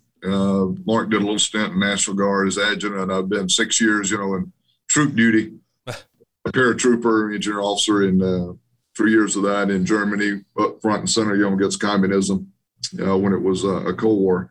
The job creation side created tens of thousands of jobs in the company that I built in the private sector, and even in the public domain of public companies. More recently, here in Arizona, just sold $1 billion company last year, designed and built big solar plants by bringing coal and gas guys over. We just ace that market really well because we're doing it like a good, strong energy team would do. The other one is the endorsements. We've got 28 across the board. The other guys got a couple of 3, and ours include, as I said earlier, National Border Patrol Council, Brandon Judd leadership there, 21,000 members, Arizona Police Association, Arizona Police and Sheriff's Association, and the National Association of Police Officers, all have endorsed because they want somebody that's a fighter. They want somebody that's going to be tough. They want somebody to go to D.C. and represent the people and get back to a safe America instead of, the Soros DA side that, lets loose the criminals, sanctuary cities, all of that craziness that's going on to get back strong American values. I'm the only one that's sworn off lobbyists and PAC dollars. The other two are loading up on it. That's just about all of the funds that they get. Blake's mostly out of Silicon Valley and Burned a large chunk out of New York. So guys, genuine, coming at it from a America value standpoint, America first. I'm the only guy that's, built companies, balanced budgets, done things the good old American way versus kind of doing it either in the public or as being Attorney General for 7 years, do nothing guy like Mark. Or Blake, a good young guy, smart. His time will come. He just go build a business or run a business, something of that nature first. Guys, the people are responding in incredible ways. You look at our size rallies and audiences are about 60% greater than the other guys. Brnovich is not out there at all. He's had all kind of opportunities to go things. And also a zero amount of our ads or money are spent on going after Republicans. 100% spent on ads, flyers, et cetera, going after, the craziness of the left. Mark Kelly and Biden, who are in lockstep with each other. So those are some of those differences. And it's just the energy. And we have folks that go to their rallies, or they don't have rallies, they have meetings. We have rallies and meetings, et cetera. We've also opened up 8 offices around the state, regional offices. Because guys, we're not seating a vote anywhere. We're up north. We're all the way down in Yuma, Tucson. Like I said, up on Spanish radio, both languages, a website that way as well, because there's a tremendous amount of Latino vote coming our way because of, the same values in my company. When I sold it, almost 2,000 employees, 32% Latino. I get it, guys. We're all in this together. Americans, right? Not this division of, we against them type of thing. This is American.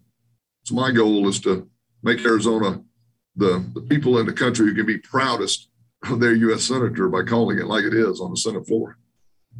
Yeah, so it looks like you've hit most of the check marks, and you guys, first of all, the most important thing right there is the ground game. You talked about the offices, and that's just one of the things that you can't make up for in any way, shape, or form. We saw it most recently when President Trump endorsed Purdue in Georgia. I think a lot of that endorsement came after being in the Senate and then running a Senate campaign. There may have been better candidates out there, but the fact of the matter is he had the, in-state infrastructure setups kind of the way like you're doing for yourself. It definitely adds to, how much of a reach you can get and how much you can physically get out there and resonate with the people. You're talking about Spanish and doing like the dual language ads where you're broadcasting and stuff. I think, the Latino vote and independents are probably going to be the deciding factor in this election.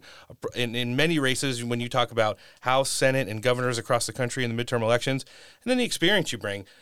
You may have been someone who created all these jobs and done business, and I think that really resonates with a lot of the people where, they get it. You've gone through the red tape. You've seen what it's like when people come in and try to lobby you to get special interests in there and stuff like that.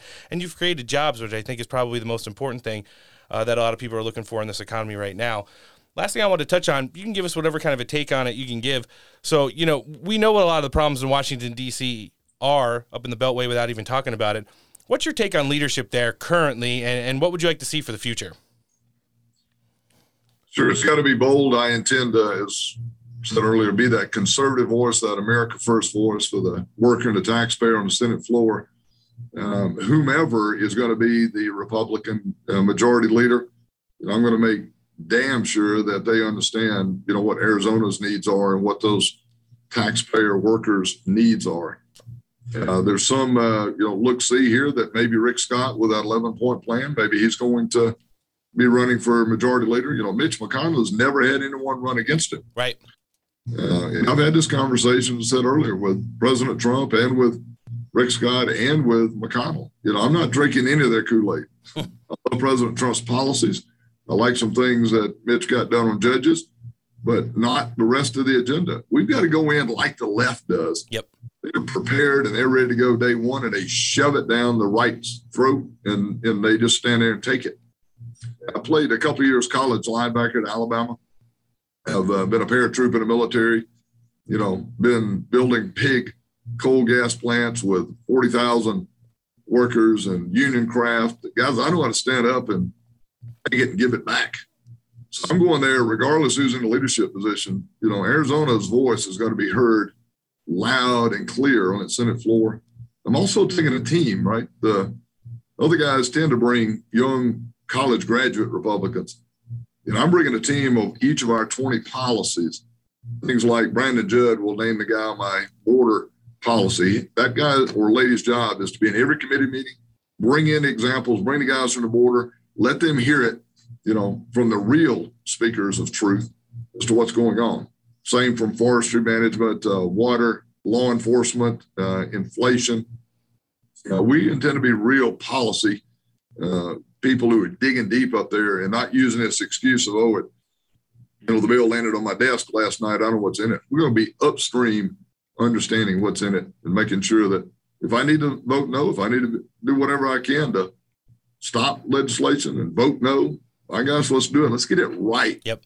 Stop kicking this can down the road and adding to our deficit and growing federal agency. That's just got to stop a long time ago. It hasn't. That's the reason I'm running, guys. I don't need a job, but by gosh, we need a country.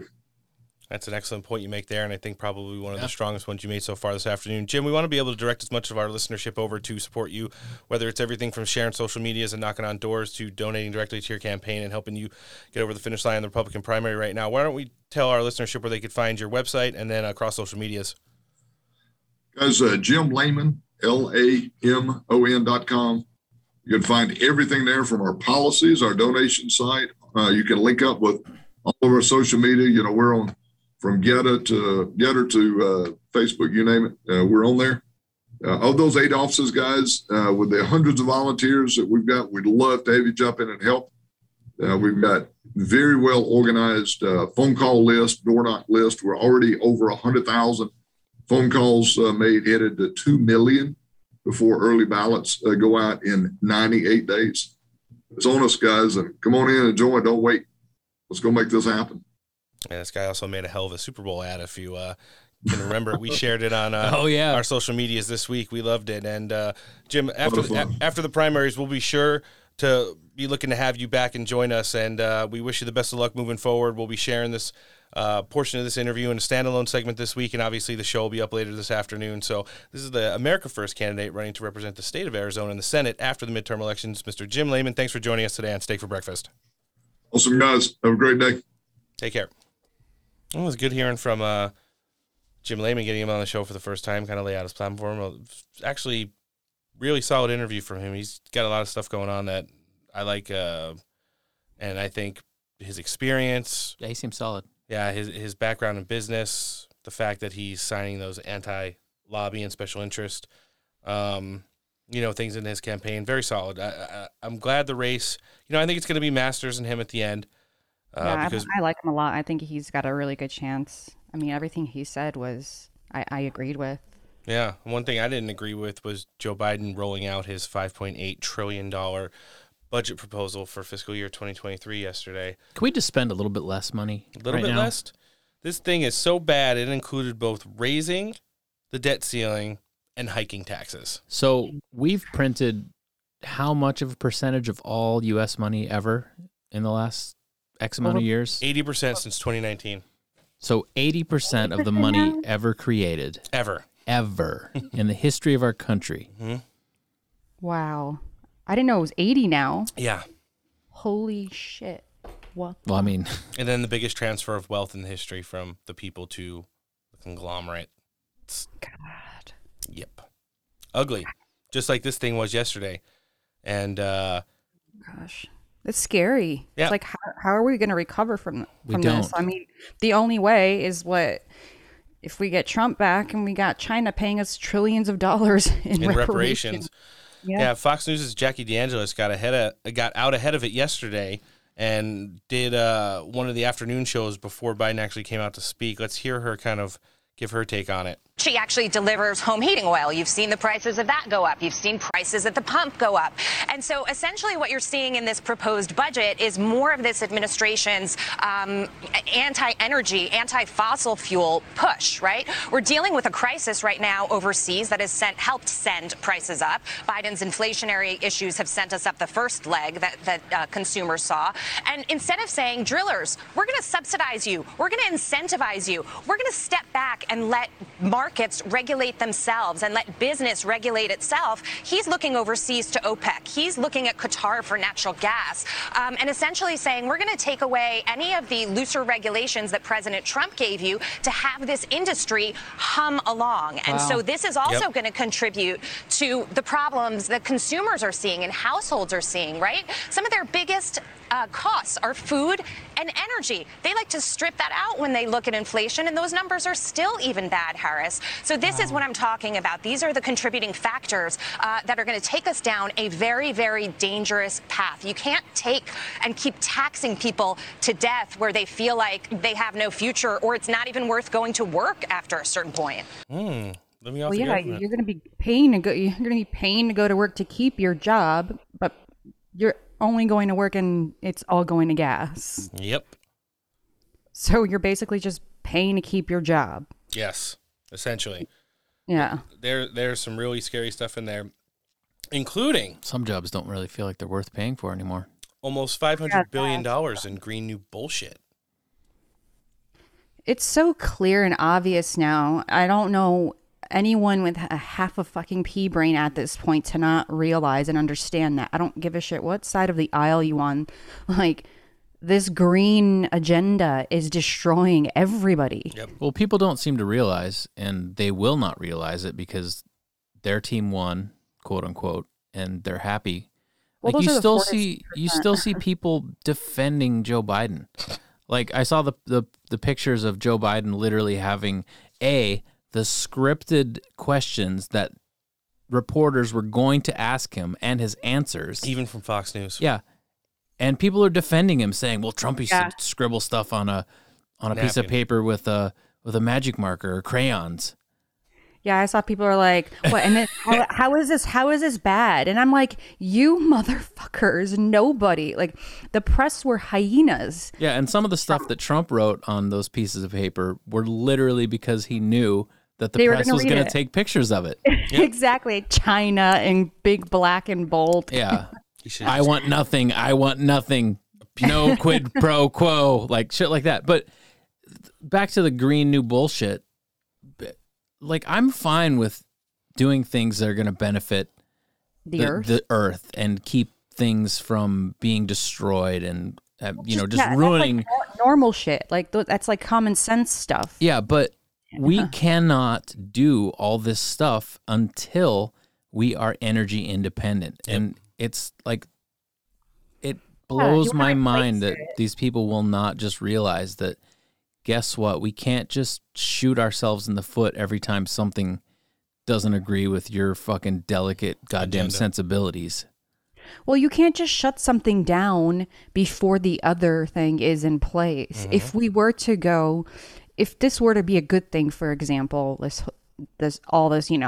electric cars, this and green, this, that.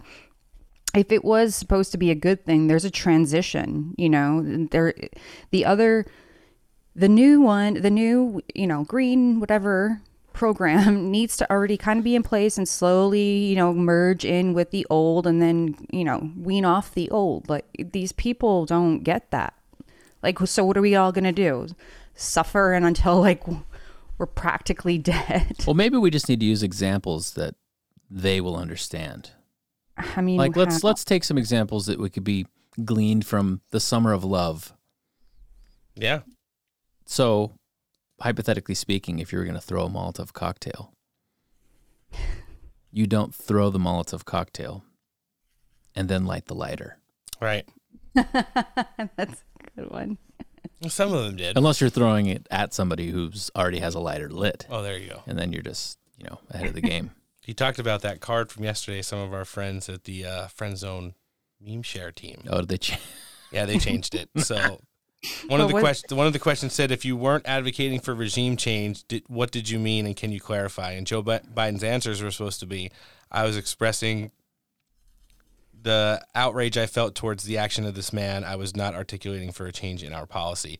And then they have... Oh, they changed it to say... It says, my butt's been wiped. And then it says... Wait, what did it say? My butt's been wiped. And then... Can you read that second word? My butt's been wiped. And then where's Jill? Yep. I think they just need to change it to like a shopping list, and it's like depends, peanut butter. And then there was a second question asking about, Macron being one of the brokers of trying to get these two to the peace talks table, and the answer was, yes, you stupid son of a bitch. Clap for that. Right? We're not going to play any of Joe Biden's speech in regards to, rolling out the budget, but Noah talked about the hyenas. They came after him in regards to questions after. He wasn't going to be able to stick to those no cards, and this one's in regards to if he has any regrets on what he said when he was out in Brussels over the weekend. Let's hear it. How many regrets? 0. Thank you, Mr. President. Do you believe what you said? Thank you, sir. Do you believe what you said, that Putin can't remain in power? Or do you now regret saying that because your government has been trying to walk that back? Did your words complicate matters? Thought words matter. Well, you asked 3 different questions. I'll answer them all. Number 1, I'm not walking anything back. The fact of the matter is I was expressing the moral outrage I felt toward the way Putin is dealing in the actions of this man. It's literally what the card said. Just brutality of it. Half the children in now Ukraine he's off the card. Just come from being with those families. But I want to make it clear. I wasn't then, nor am I now, articulating a policy change. I was expressing the moral outrage that I feel, and I make no apologies for it. Personal. Don't worry, he's not done yet. I don't have my personal views on the card. I don't think it's in this clip, but they got him so pissed off yesterday. He was like, come on, man. He literally dropped one, and I tried to come on, man it? He come on, man. Oh, it's scrubbed from the internet. Of course, but let's hear him kind of double down on that. God, can we get press passes? The leader of this country. So much experience. You are the leader of this country. Because it's ridiculous. Nobody believes we're going to take down. I was talking about taking down Putin. Nobody believes that. Okay, so we're there. Nobody believes you take off your pants when you're pooping. There you go. Ducey was next, and he hasn't had. Listen, first Psaki got COVID, and then how many times has she had COVID? Twice. As many times as she's been boosted in the last month and a half. Oh, and I checked in. We were talking about boosters on Friday. There are 3 available right now for the age range. Didn't fucking that horrendous Kathy Griffin chick, didn't she get like 4 boosters? And she's like, I want to say that dying. She has cancer. Is it her? All I know is that no, it was some. Is it cancer?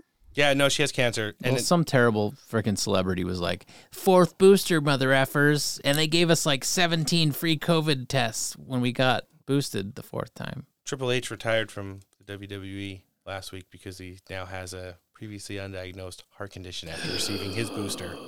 Yep. Saw that. Here comes Dr. Fauci with the steel chair. Yeah, exactly. Ducey was next with Psaki out, Jean out. He hasn't had a chance to ask anybody questions lately. He was grouchy, and he made Joe Biden even grouchier. Are you worried that other leaders in the world are going to start to doubt that America is back if some of these big things that you say on the world stage keep getting walked back? What's getting walked back? It made it sound like, just in the last couple days, it sounded like you told U.S. troops they were going to Ukraine. Yes. It sounded like you said it was possible the U.S. would use a chemical weapon, and it sounded like you were calling for regime change in Russia, and we know... None of the 3 occurred. Yeah, no shit, None Sherlock. Of the 3. Mr. President? You interpret the language that way. I was talking to the troops. Literally We're talking about helping train the troops that are the Ukrainian troops that are to use chemical weapons. That's what the context. I sat there with those guys for a couple hours. Eating pizza. That's what we talked Choking about. on pizza. So when you said you're going to maybe that was a when chemical you were weapon. There, you were not intending to I was referring to jalapenos. Meeting with and talking with the Ukrainian troops that were in Poland. And when you said a chemical weapon I'm not a used by Russia would trigger a response in kind. It will trigger a significant response. What does that mean? I'm not going to tell you. Why would I tell you? You got to be silly. The world wants to know. The world wants to know a lot of things. I'm not telling them what the response would be. Then Russia knows the response. Same shit people used to do to Trump. He'd be like, when they would ask him, like, what are you going to do? What are you going to do? I am just so happy that it's almost over. No, well, that too, but just the fact that, I mean, it took a while for them to stop softballing him. Yeah. No, it did. It really did. And because now it's just like, you know what? Well, now they have to sit through this shit themselves every freaking day. Yeah, but it's also they have no ratings, and at least if they're doing something that seems controversial, maybe somebody will watch. Right. Like, I mean, they all can't go punch Chris Rock. True story. Yeah. Eventually, they did segue, and I think some of the handlers were like, all right, if we're not going to talk about the tax plan, we're going to end this. Or bang Will Smith's wife. There you go. Which apparently everyone has done, except us. Maybe Antoinette has. I'm not sure. She used to be in Hollywood. What? I don't know. Hell no. Perfect. There's the receipt. Listen, if I ever went that way, which would never, ever happen and Wouldn't be never with her? has, she's the last person I would pick. Yeah, she kind of looks like a lizard person. What if she wore a wig? How dare you talk about her alopecia? I'm waiting for Will Smith to come through our studio door right now. That's why I don't even believe she has alopecia. No, neither do I. I knew somebody that had it, and it wasn't like that. So he did get asked some questions about his tax plan, or I'm sorry, his budget plan, the $5.8 trillion of absolute bullshit. And let's just print some more money. Well, that and let's blame Trump for the current state of the economy. Like usual. Compared to 2020, that's always safe. We're reducing the size of the deficit relative to our economy by almost 2/3, reducing inflationary pressures, and making real headway cleaning up the fiscal mess I inherited. After my predecessor's fiscal mismanagement, we're reducing the Trump deficits and returning our fiscal house to order. Now, the budget I'm releasing today will continue this approach. It makes prudent investments in economic growth, more equitable economy, while making sure corporations and the very wealthy pay their fair share. We're using And I would recycled add, pellets now. Nobody making less than $400,000 a year will pay a penny more in federal taxes. Liar. We can do this by, one, passing legislation that lowers costs for families on things like child care, health care, and energy costs, while lowering our deficit at the same time. We can give hardworking parents raising children tax relief that gives them just a little. Shut your fucking Just enough money to put gas in their tank. We're at 9.8% here in California right now, not including the gas prices. That's where we're at for inflation. That's what we're paying.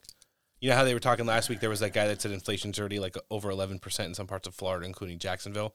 The California average is at 9.87%. I don't even know what mine is, but I know that now I'm paying almost $6 a gallon for one of my cars for filling premium. The other one I'm like in the middle. It's over 6 at my Costco. It was 603 at Costco. I'm still paying 5. I'm doing Kirkland gas for my SUV, and the other sports car I can only do premium. I'm still paying $5.12 a gallon because I filled up every gas can I own. Oh yeah, for your motorcycle. For my motorcycle. There you go. Haven't run out yet. Oh, I saw, somebody cut me off at the gas station the other day. I was pulling in to buy cigarettes, and a Tesla cut me off. Like, I stopped and waved, and they didn't even look. They just pulled right in front of me. I was like, oh, okay. They're it was so the fast, though. They probably didn't even realize it. I'm like, I was sitting there at the stop sign, like, okay, I'll go fuck myself. I was clearly here before them. Yeah. And they had, their license plate was gas free. And then they pulled up to the gas pump, and the guy's trunk was full of gas cans. Did you take a picture? I wanted to, but the guy was kind of a big military dude, and you know how that goes. Have you ever seen like the guys that try to do like the phone pranks where they're like walking down the aisle at Costco and you'd be like, hey bro, I'd fuck your girl, and the guy's like, what are you talking about? Oh, I'm on the phone. He's like, fuck that, and they like take him down to the floor. I didn't want that to happen at the gas station. You should have taken a picture of that. Would have been brilliant. Yeah, I wanted to get just a picture of the plate, but when the guy got out of the car, like I could see like the shadow going up over my windshield because of how big he was. I'm like, how the hell do you even fit in there? So that's all I need to get pounded by. I just don't understand why he's got a Tesla with a trunk full of gas cans. Well, here's the thing. He probably has a motorcycle too. EMP blast, or they turn off our grid. What the hell's he gonna do? How is he gonna charge his stupid car? Or you're not allowed to charge. Or my motorcycle won't work if there's an EMP anyway. There you go. Yeah, but you know how long the lines are to charge these fucking cars too, and it takes at least a half hour to charge. A half hour. For half hour for 30 minutes for 3 hours of driving. A half hour for 3 hours of driving? Yeah, it's ridiculous. I thought it took like 7 or 8 hours to charge. It's 2 hours for the full charge. Oh. But to be able to get from point A to B, you're supposed to do like, what do they call them at Smith? These like little like snack chargers or whatever they call them. Yeah, like this like little top up.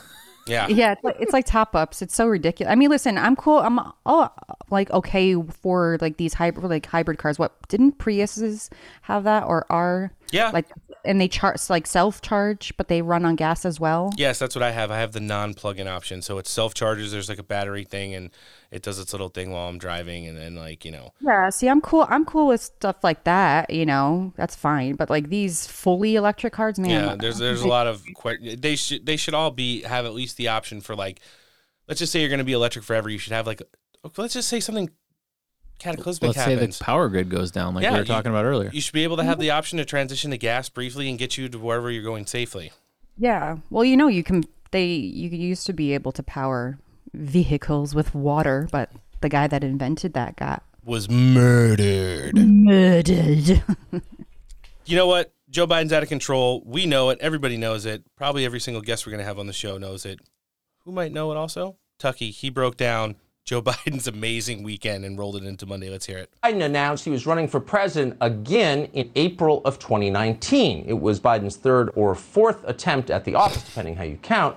So at that moment, most Americans thought they knew who Joe Biden was. After 50 years in office, they were familiar with his face. But it turns out they weren't familiar with his new face. 2 months later, Biden appeared on stage in Miami for the first Democratic primary debate, and he was hard to recognize, even for people who had known him. Extensive plastic surgery made him look like a different person. But most jarring was the fact that he did not sound like the old Joe Biden. You probably remembered Biden as blustery and jovial, Irish charm by the bucket load. He was famous for that. And yet on stage, Biden came off as remote and muted. He seemed to be at times afraid to speak for fear of tripping over words or forgetting them. Several times, the camera caught him just staring out into the middle's distance. He was apparently absorbed in memory. When Biden did manage to focus his attention, he seemed highly annoyed. Whatever the cause, Democratic primary voters were not impressed by his performance. Joe Biden's numbers dropped 10 points overnight. Now, the Biden campaign has never explained what exactly happened to Joe Biden that night in Miami, but whatever it was, they killed that it clone. Never got fixed. It continues. We've all From seen that multiplicity. day until now, probably the most authentic feature of Joe Biden's public performances has been his anger. It seems to come over him in waves. Watch. Focus on this man, what he's doing, that no president has ever done. No president. No, I haven't taken the test. Why the hell would I take a test? Come on, man. That's like saying before you got in this program, if you take a test where you're taking cocaine or not, what do you think, huh? Are you a junkie? What do you say? I'm not out of time. You spoke over time, and I'm going to talk. Here's the deal. Here's the deal, Sam. Here's the deal. Fact of the matter is, look at what's happening here. Well, that's not true. You're saying things you do not know what you're talking about. No one said that. Who said that? Who said that? You said I set up my son to work in an oil company. Isn't that what you said?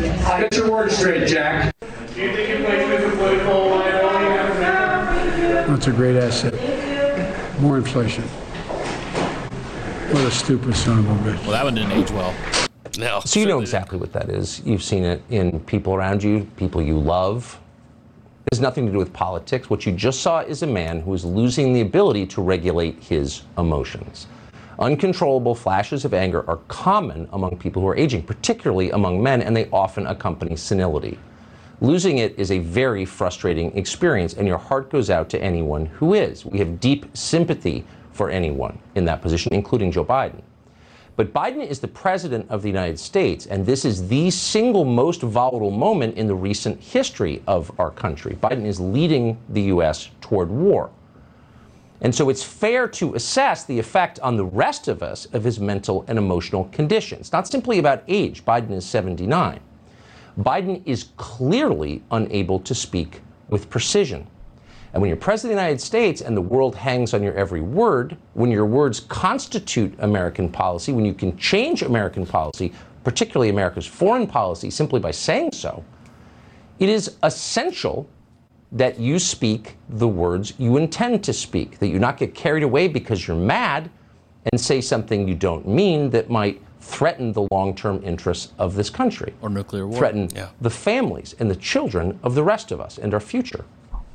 But he is. That's exactly what he's doing. That's not a partisan attack. It's true. Well, yeah. I mean, what started out with making the clone references again ended on a little bit more of a serious note. And, we kind of pointed out all the time, but it's getting bad. Well, I mean, it was early on. Maybe they just hadn't got the cocktail sorted out yet. Or it's like that movie. Have you guys seen that movie Selfless with Ryan Reynolds and Yes. Where they transfer the consciousness of it into Ryan Reynolds from an old dude into Ryan Reynolds. But then his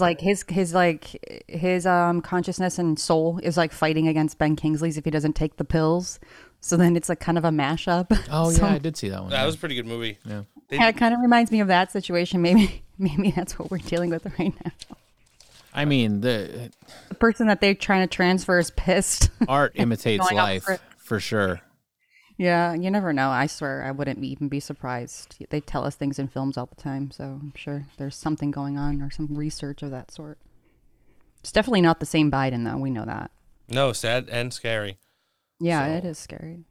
And when they talk about, who it's involving, it's hypothetically the president of the United States. It's one of those things where, impeachment's coming. And I'm hoping, they talk about impeaching Joe Biden and Kamala Harris at the same time. We'll figure out what has to happen after that. We're going to be circling back with one of our good friends, Mayor Benno, soon, and we can actually talk about the logistics of what a double impeachment would look like. Oh, I could just see Nancy Pelosi rubbing her knuckles together right now. I don't even know. It doesn't go to the Speaker of the House. That's not the way it works. Thanks to Senate. I can't even see an impeachment happening at this point, to be fair. I feel like if it gets bad enough very soon, it's going to be bad enough where there's going to be some sort of intervention. Yeah. Well, who would be next in line if they impeach both those Dumb and Dumbers? I don't know how the designated survivor scenario goes. I think the Senate assumes control of the presidency, but don't quote me on it. Yeah. I have to do a little bit more research into it. It's something that it's one of those things that isn't supposed to happen, has probably never happened before, or even been the subject has been broached that could happen. Right. Well, segueing off of that, but sticking with America First politics, we're going to be bringing in our last guest of the day today. He's running in the New York's 24th District for a House seat there in the midterm elections. It's going to be our first time sitting down with him. All right, joining us last on the show today, he is an attorney, a businessman, and a candidate. The U.S. House of Representatives looking to represent New York 24, America First, in the upcoming midterm elections. Mario Fratto, thanks for joining us today. Thanks for having me on, guys. I'm a big fan. I've started getting into podcasts. I haven't always been able to find the time, but now that I'm driving all over, I'm listening a lot more. So I'm really excited to be on here. Oh, nice. It's good to hear that. That's almost the only time I listen to podcasts is when I'm driving. We've entered the rotation. And now I'm on two wheels most of the time, so it's really hard to listen. There you go. Oh, gosh. How's everything going with you, sir? How's the campaign rollout going right now? You were talking to us offline about a whole bunch of deadlines and stuff. You got filings coming up. Give our listenership an update. Yeah, so this was a redistricting year. They gerrymandered this district terribly. You know, the Democrats are in charge here in New York. And the nice thing that they did do is they packed us into a Republican district, and we're almost like a 25-point Republican edge here. So that was at least something positive to come out of this. But the district's massive. It's like 256 miles from end to end, over 4 hours of driving. I tell people you could drive across the state of Ohio and you'd still have to drive another half hour to get out of this district. So it's huge. And that makes it sometimes more challenging, but yeah, the petitions are due in another week or so. Also, we have filings for financial, the quarterly reports, so the end of the month. And that's big as far as how much money you've raised to show that you're viable and everything else. So we're kind of focusing on both of those right now. Nice. Great to hear. What encouraged you to get in this race right now and be looking to represent the people of New York 24? Well, I'm born and raised in this area, and people had asked me to run for office in the past for different things. I just had a lot going on, and I also didn't feel the need like I do now. But I tell people this time was really different. I think the whole country feels that way, that they see how bad it's getting and what the left, especially the Biden administration, was able to do in just 1 year after the great years we had under President Trump. I think it shocks a lot of people. I think we're seeing a lot of independents that are just incredulous right now to how bad it is between Biden and Harris. And I personally didn't think this was the best time for me. I told you guys offline here that my wife just had a baby a month ago.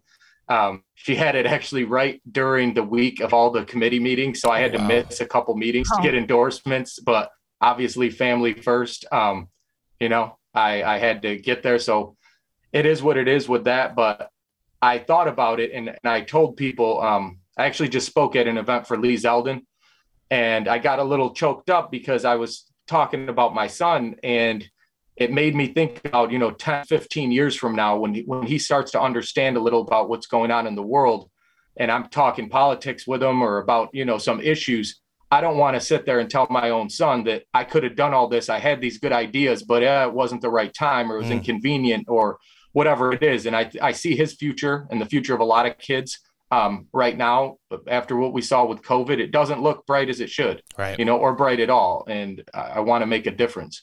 Yeah, that's some really good, points you bring up there, especially in regards to the kids. We talk about it on the show a lot. Antoinette and myself are both parents, and, we have seen firsthand some of the negative effects that the COVID and the lockdowns and the whole, my kids are a little bit older, school age, to where they're actually into it right now, are really having some struggles in regards to, everything that happened with the lockdowns and all this other stuff out here. And, we know it's more of that's a epidemic nationwide, what's going on against the kids right now. So that's good to see as one of the, deciding factors for you, obviously, to get in this race again. Congratulations for, having that healthy baby there. And then let's start talking about some of your campaign platform. What are some of the major pillars that you're looking to roll out that's really going to identify with the people up there in New York 24? Well, my top issue personally, and I think it's a lot of people, they just don't know it yet, is that we need to get ourselves off of China, depending on China. I think it's a slap in the face to the 58 some odd thousand people who died in Vietnam and fighting the Korean War, that they send us into these small countries where there's a civil war going on, basically. They tell us we need to stop the spread of communism. And since Mao's China, basically, we've been building it up. The most powerful communist country in the world is our number one trading partner. We're losing our jobs. We're in debt to China. They're manipulating currency. They're stealing our information. They're pirating all sorts of stuff, patents, everything else. And we are in a position now where we're vulnerable, that we see what's happening with Russia with these sanctions and where we don't want to trade with them. And we're not in a position to do that with China. God forbid China cuts us off, this country collapses, and we saw the pandemic, we know it came out of China, That's indisputable. But we depended on China to fix it for us after. By 90% of the antibiotics we need come out of China. Yep. We used to make those things here. And up until 2004, this country was producing penicillin. We don't do that anymore. The last factory closed in 2004. And at one point, that factory was 70% of the world's supply. So I think we're on more prescription drugs than anywhere in the world. I think we take something like 75%, and we're only 5% of the world's population.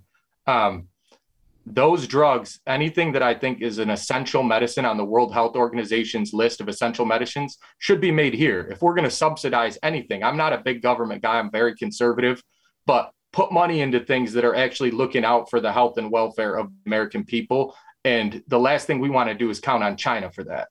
Sure, that's an excellent point there. I mean, when you look at it, close to 25% of our economy is relying on China right now. And like you said, if we just decided to do the same thing we're doing with China in regards to what's happening with Russia right now, the economy essentially would collapse if almost a quarter of it, and nearly $500 billion annually, was just wiped away, like we did with some of the energy things from Russia. We saw how much that made the gas prices go crazy so far, and they're still rising.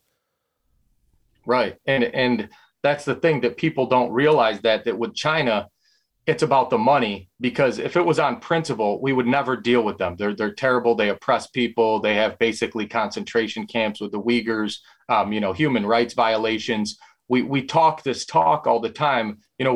I have one of my pinned tweet on Twitter is talking about what I said about the war, fighting communism, yet we deal with China. But the point I think resonates with people is that you can't buy a Cuban cigar. A small island in the Caribbean we've been boycotting, we won't deal with because of communism, supposedly, but we can get fentanyl coming in from China. We can get hundreds of billions of dollars of trade with China every year. Yeah. So we've been sold out. It's for corporate interest that, they lobby, they send the jobs overseas, and they put us in this position. And it's both sides of the aisle. I tell people, don't just say it's the Democrats, because there's a lot of Republicans that are in there for themselves, and they're not looking out for the people on the ground. Yeah, they've lost the focus of what they probably originally ran on, and then they lose interest of what's really important to the country, because they get to a certain point, whether it be insider trading, special interests, lobby groups, that they're not a regular, Absolutely. They're not an average American anymore. It just doesn't resonate with them anymore. Look at Chris Jacobs, my opponent in this race. The first bill he introduced when he got to Congress was for real estate developers to shield themselves from liability if a construction worker gets hurt on their project. And he's a real estate developer. So wow. The people in this district are blue collar. I'm a construction worker. Okay, that's what my family does. These guys get hurt, and the first thing you do is put it in our face. And instead of do something to help construction workers, help people, blue collar guys, you come in and say, hey, this will help me. And that's what I'm going to put into Congress. And unfortunately, with the money behind them and the machine being what it is, it's hard to get rid of these guys. And it's sad that we need term limits now. I initially, when I was 18, 20 years old, I thought you should be able to vote for whoever you want. There should never be term limits, because you should be able to put the person that you want to be there and not say, oh, he had too much time. If he's representative of that community, he should be there. But now I see the other side of that is that people make a career out of this. Our founders never intended that. I don't think they saw it that you serve a couple terms, maybe you go back to your business, but you don't come in like Joe Biden at 29 as a senator and stay there for 50 years, and become a millionaire. And they didn't. Yeah, exactly. He's lived off taxpayers his whole life. He hasn't created anything, and that wasn't the intention. So I think that's why that was overlooked, because even the founders couldn't see that far down the road that people would really just make careers out of this, because they had the foresight. People like Washington, George Washington said, look, this two-party system's dangerous. They might just get in office and seek revenge on the other party every time and not do the people's business, which is exactly what's happening. So I think it was just shocking to them to think people would want to spend 40 years in Congress. They would go a couple years and come home, and we need to get back to that.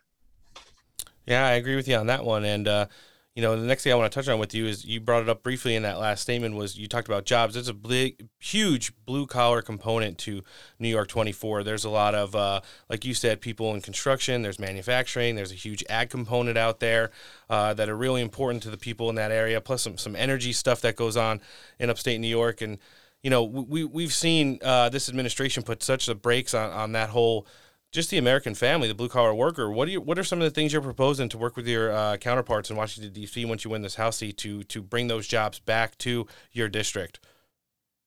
Well, first we need to stop the wasteful spending because we're robbing from the little guy. It's easy if you got $10 million and the dollar loses half its value because of hyperinflation, you still got $5 million. But the guy who's got $100,000 in his 401k or his annuity, and he's trying to retire and, pay off his mortgage if he can, to take his 100 down to 50K, you just crushed him, and they don't think about that.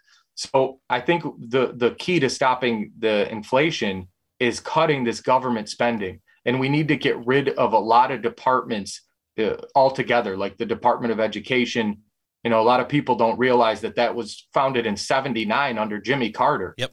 I think my parents got a hell of a lot better education than the kids are getting now. And it was left up to the local government. The feds had nothing to do with it. So I think we got to cut a lot of that spending and you wouldn't see things like critical race theory. And if we can't get rid of the Department of Ed, I would like to see the Congress pass a bill that says any school district that's teaching critical race theory or the 1619 Project or transgender or sex ed for little kids, you get no federal funding whatsoever. Makes sense. They did the same thing. They did the same thing to raise the drinking age by saying, well, you'll get no federal highway funds for the interstate if you don't raise the drinking age to 21, and they all did it. So I think that's one thing, but getting off of China would bring those jobs back. Right. And, we make the best solar panels in the world here, but they're too expensive because China's got their cheap garbage solar panels and we end up buying those. So all the policies the left is pushing is hurting the American worker.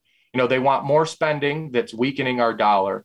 They want to get us on solar and electric vehicles, which is going to give the advantage to China making those garbage panels. And China, with all the cobalt and lithium and all the mines they have in Africa and everywhere else, is going to be providing the products to make that. So we're only helping China. We're pushing ourselves more into their arms with these Green New Deals and these taxes. And we got enough coal here to go for another 300 years at our current rates, and they don't want us to use it. Yet, I've been to China. You get off the plane, you smell it. It doesn't go away. So I thought it was just an industrial area near the airport, but it was everywhere. And they're the biggest polluter in the world. And they're not following any of these, Paris Accords or whatever we want to get into. And how are you going to compete with that? So I think we need to focus on the little guy and what works. Yeah, no, you make excellent points there. It's like, the biggest player in this game who's committing most of the things that we supposedly champion here runs major parts of our entertainment industry, sports, the government, intellectual property stuff that they steal in regards to medicine, both good kinds and bad. When you talk about things like penicillin and fentanyl, and then jobs, how they're infiltrating the education system with, close to 400,000 student visa holders here, et cetera, buying up waterfront property, you name it. And China's pretty much got their hands on it right now. And it's one of those things that we've just gotten so comfortable with it that, eventually they will take what they need and then we will no longer be of use to them. And that's when we run into some really big problems, and we're heading down that road right now. A lot of people don't think, listen, whether it's whatever's going on in Russia and Ukraine or Will Smith slapping Chris Rock at the Oscars, they just keep throwing out these distractions to keep your eyes off what the most legitimate and scariest problem for this country is right now. Exactly. And it just goes to show you what it's all about. I remember back in the early 90s, my grandfather, who had passed away, he had a shirt and it said, kick their, take their gas, when it was the Gulf War. Yeah. And I'm like, at least they were honest about that kind of stuff back then. You knew why they were going in. Even now, you look at Ukraine, the parts that Russia's going into, it's where all the shale and the oil reserves and it's almost perfectly what they want to control. And when there's nothing in it for us, we don't care. You know, we go into these places when there's something in it for us. And with China, it's the opposite. We're staying out of it because we're trading with China. Same with the Saudis. You know, the Saudis got the oil, and we know 9/11, a lot of terrorist attacks. Sure, they're financing, they're behind it. And we never say boo about them because it's the money. And I would rather see people come out and be honest about it straight up and tell us, look, we need China right now. The country's dependent on China. If we turn the valve off tomorrow with our dealing with them, we'll collapse. So we're trying to get off it, but we need them. So we're ignoring some of the bad stuff they're doing because we don't want to upset them. Yep. And that's what you see with the NBA and all these woke corporations that count on China. But at least be honest about it, because the American people are wisening up to this stuff. And you think that we saw, you know, they talk about January 6th and other things where people were upset and lashed out a little bit. If this country gets into a bad spot with China, I think it would be pandemonium. I mean, I can't even imagine, you know, talking about supply chains and talking about energy and everything else. It would just be terrifying to see what people would do. And it would be all sides. It wouldn't be Republicans. It wouldn't be Democrats. It would just be the American people united against what their government's doing to them. Mm-hmm. Yeah, you definitely make an excellent point there. Listen, Mario, we want to be able to invite you back and have you join us on the show after the primary. Hopefully you're going to be the person that's representing New York 24 in Washington, D.C. after the midterm elections. But we want to first direct as much of our listenership to you to be able to support you, the campaign you got going on, and everything you're doing out there right now. So your website for your race and then social medias, please. So MarioForCongress.com is my website. You can go there to volunteer or donate. On Twitter, it's at Mario Fratto, and it's just FRATTO. I'm on Facebook. I have Mario Fratto for Congress page on there. I also have a YouTube channel, Making the Case with Mario Fratto. And I haven't been using it too much lately, but I had a pretty good following on there. You can catch me there. And if I could just get a last word in, because we didn't get to touch on it. And I just want to say that Chris Jacobs is my opponent in this race. I want Republican voters to look at his record and look at how he sponsored a bill for transgender rights that allows men and women's sports, boys and girls bathrooms. He voted to strip Marjorie Taylor Greene, one of only 11 Republicans that did that. He voted for the NDAA, which has red flag laws to seize guns. He voted for amnesty in the Farm Workforce Modernization Act, allowing illegals, their wives, their kids to get amnesty and a pathway to citizenship. He voted for a January 6th commission, one of only 35 to do that. We get 35 Republicans voting for that, 11 Republicans voting to strip Marjorie Taylor Greene. Yet we only got 7 Democrats to investigate Benghazi when 4 Americans died. So the Republican Party's got a problem. Chris Jacobs is a total rhino, and he should not be in office. He should not be representing anybody. And if he is, he should be a Democrat like he was in the 90s, But it's just a shame that that's what we're getting. And if I'm not in this race, that's what this district's going to get stuck with. And I think the people deserve better. So I hope I can get some support out there to take this guy on, because I'm really the only shot we got. And I just don't think we deserve something like that. Excellent point, you make there. And it's one of those things, a lot of these rhinos who have been living large off of, hiding those votes into the low numbers of people who do so, they've got a real awakening coming for them come the midterm elections this year, because the red wave that's coming through of true America First candidates like you are is one of the ones that we have not seen probably in either one of our lifetimes. No. And God forbid, if we lose this election, nobody will vote again because they won't believe it. This should be like 94. So if we don't win this, if we don't take the House and the Senate back, then I don't think you'll see Republicans voting again. Yeah, it's an excellent point you make too. We haven't done enough to secure our voting systems moving forward. So we're going to have to use the Virginia model and overwhelm the polls this November and really get the numbers out there like never before to make sure we get overwhelming majorities in the House and then take back the Senate for sure by at least 3 or 4 seats. Amen. So this is the America First candidate who's looking to represent New York 24 in the upcoming midterm elections. Mario Fratto, thanks for joining us today on Steak for Breakfast. Thanks for having me. It was good sitting down with Mario for the first time today. Yeah. And we'll be for sure looking to have him back on the Steak for Breakfast podcast. This is a really great show that you can listen to across all major downloadable podcasting platforms. You can find us on iTunes, Spotify, Pandora, Podbean, Google Podcast, FM Player, iHeartRadio, and now exclusively via the Roku app, Patriot Podcast Network. Look it up, download it, and you can watch, the static logo of our show instead of just listening to it on the phone. Subscribe to the show and rate it, leave a review, and don't forget to download, listen, like, follow, and share Steak for Breakfast content. Show credits of the week obviously go to our great guest today, Kyle Scheidler. It was great sitting down with him for the first time. We're going to be having him back at some point in the near future for sure. In addition to that, senatorial candidate Jim Layman from the state of Arizona and House candidate running in New York 24, Mario Fratto. In addition to that, our internet friends, Cagbro88, heating up again with the Clinton lawsuit stuff. Patriotic Babe Accounts, Mr. Garbaggio, Kyle Becker of Kyle Becker News, John Backman of Newsmax, and Tom Pappert, the editor-in-chief of the National File. Friends, don't forget to get out there and support our partners. By you throwing some money at them, it only helps make small American businesses great again. MyPillow, home of the humblest pillow farmer. And MyPillow, my slippers, my bathrobe, my blanket, and Giza Dream everything. Enter Steak at checkout for big, big savings. You can do so on the website. MyPillow.com/steak is our link. Or you can talk to a qualified pillow representative, 1-800-658-8045. Odyssey, the top tier of ear gear. Even if you're into gaming, they have console specifics for the Xbox and PlayStation versions of their headphones, which make the listening experience that much better. I wear them, so there's no other amazing. You should get them for yourself. Odyssey.com is the website. Find them on Facebook and Instagram as well. Stay Ready Gear holsters. If you would like a picture of Joe Biden saying, "Come on, man," when the press is heckling him, they'll put it on a concealed carry Kydex holster for you. Get orders out faster than ever before.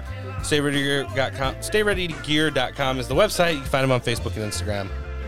Man rubs. Sometimes I stutter when I think about eating foods rubbed with man rubs. You buy it, you shake it, you sprinkle it, rub it, smoke it, or slow cook it. Drizzle a little barbecue sauce on it. Num, num, num. Mike down at West Coast Survival Arms. Pretty simple equation for what he's got going on down there. Firearms, parts, accessories, and ammo. WestCoastSurvivalArms.com is the website.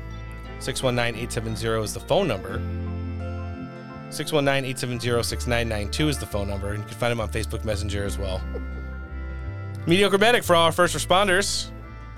At the end of the day, if you love only one thing, besides the things that they sell on their website, it's going to be their IG. MediocreMedic.com is the website. And last but certainly not least, home of the Zero Fucks Duck. Dumpbox.us. You don't know? Go ask Mark. Find him on Facebook and Instagram as well. Upcoming shows. We're going to be back on Friday with a biggie. Still confirmed. No one's canceled. Looking good. Cash Patel, Amanda Milius. You're welcome. Steak for Breakfast listenership. Do it. I probably have to give up a small portion of my soul for that one afterwards. Right. We'll be back the following Tuesday with Shu Abdirahman running in Minnesota 5. Rod Honeycutt running in North Carolina 11.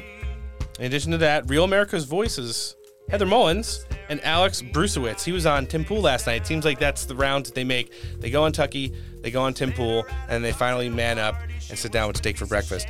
They'll all be here next Tuesday. Next Friday, we got a great one coming your way. Vish Burra is going to be joining us. He just asked yesterday to make it a longer segment than originally planned, and we're going to do so. One American News' Cynthia Kawai will be here as well. We're going to do a family-related piece with Robbie and Landon Starbuck. And I just got confirmation we're going to get an update, even a Steak exclusive, from the campaign trail with senatorial candidate out of Nevada, Adam Lexall. We're not going there yet. The following week, we'll have Frank Polo running in Florida 27, Myra Flores, who's running in Texas 34, both candidates joining us. In addition to that, we'll be circling back with Amir Benno, constitutional attorney and Newsmax contributor. We got a couple different things to talk about. I want to talk about Trump lawsuits and what does double impeachment mean. So, listenership, make a note and remind me on social medias. The following Friday, we'll have Kelly Townsend and Christina Bobbin with us on the 15th. And so far, we're scheduled up to the 19th. We're going to have Luna Lopez, Florida 4 House candidate, Jason Preston, and his wife will be circling back with us. We're going to do a segment with them. He's running in Utah 3, and then we'll finally get an update on the Reawaken American Tour from Clay Clark. Nice. He got this dispatched to Oregon a day early today, so he had to reschedule. Friends of the Week. Sublime and Slime, Carm Vibes, What I Meme to Say, Hugh White Memes, The Real Smokeahonis, we did a collab yesterday, Grand Old Memes, That Southern Dude, Dumbass Photoshop, The Silent Meme Jordy, Snack Thickelson, backup accounts Uncharted Waters now, Hispanics for DeSantis, and Baby Cakes 2.0. Guys, things to remember before now next week. There you go. Your research? Of course. If I would have had my own research done, I wouldn't be stuttering through the outro as much as I want to. In addition to that, it's been a long day and we're very tired. Yeah. At least the show is a banger. I'd rather fuck up the last 4 minutes than the first 3 hours. Segueing straight off that, start a podcast. As you can tell, when it's unscripted and completely organic, it's super simple and easy. You won't ever mess up flub phone numbers, websites, email addresses, or have Noah rolling his eyes at me because I forgot what to say. And last but certainly not least, just kidding. Let's see what happens. This has been episode 120 of the Steak for Breakfast podcast, and we'll be back on Friday with probably the hottest podcast we've ever had before. Episode 121 will feature Amanda Milius and Kash Patel. On behalf of the pod team, I'm Roan. Noah. Later. Love you. Antoinette. Ciao. Thanks for listening, and take care.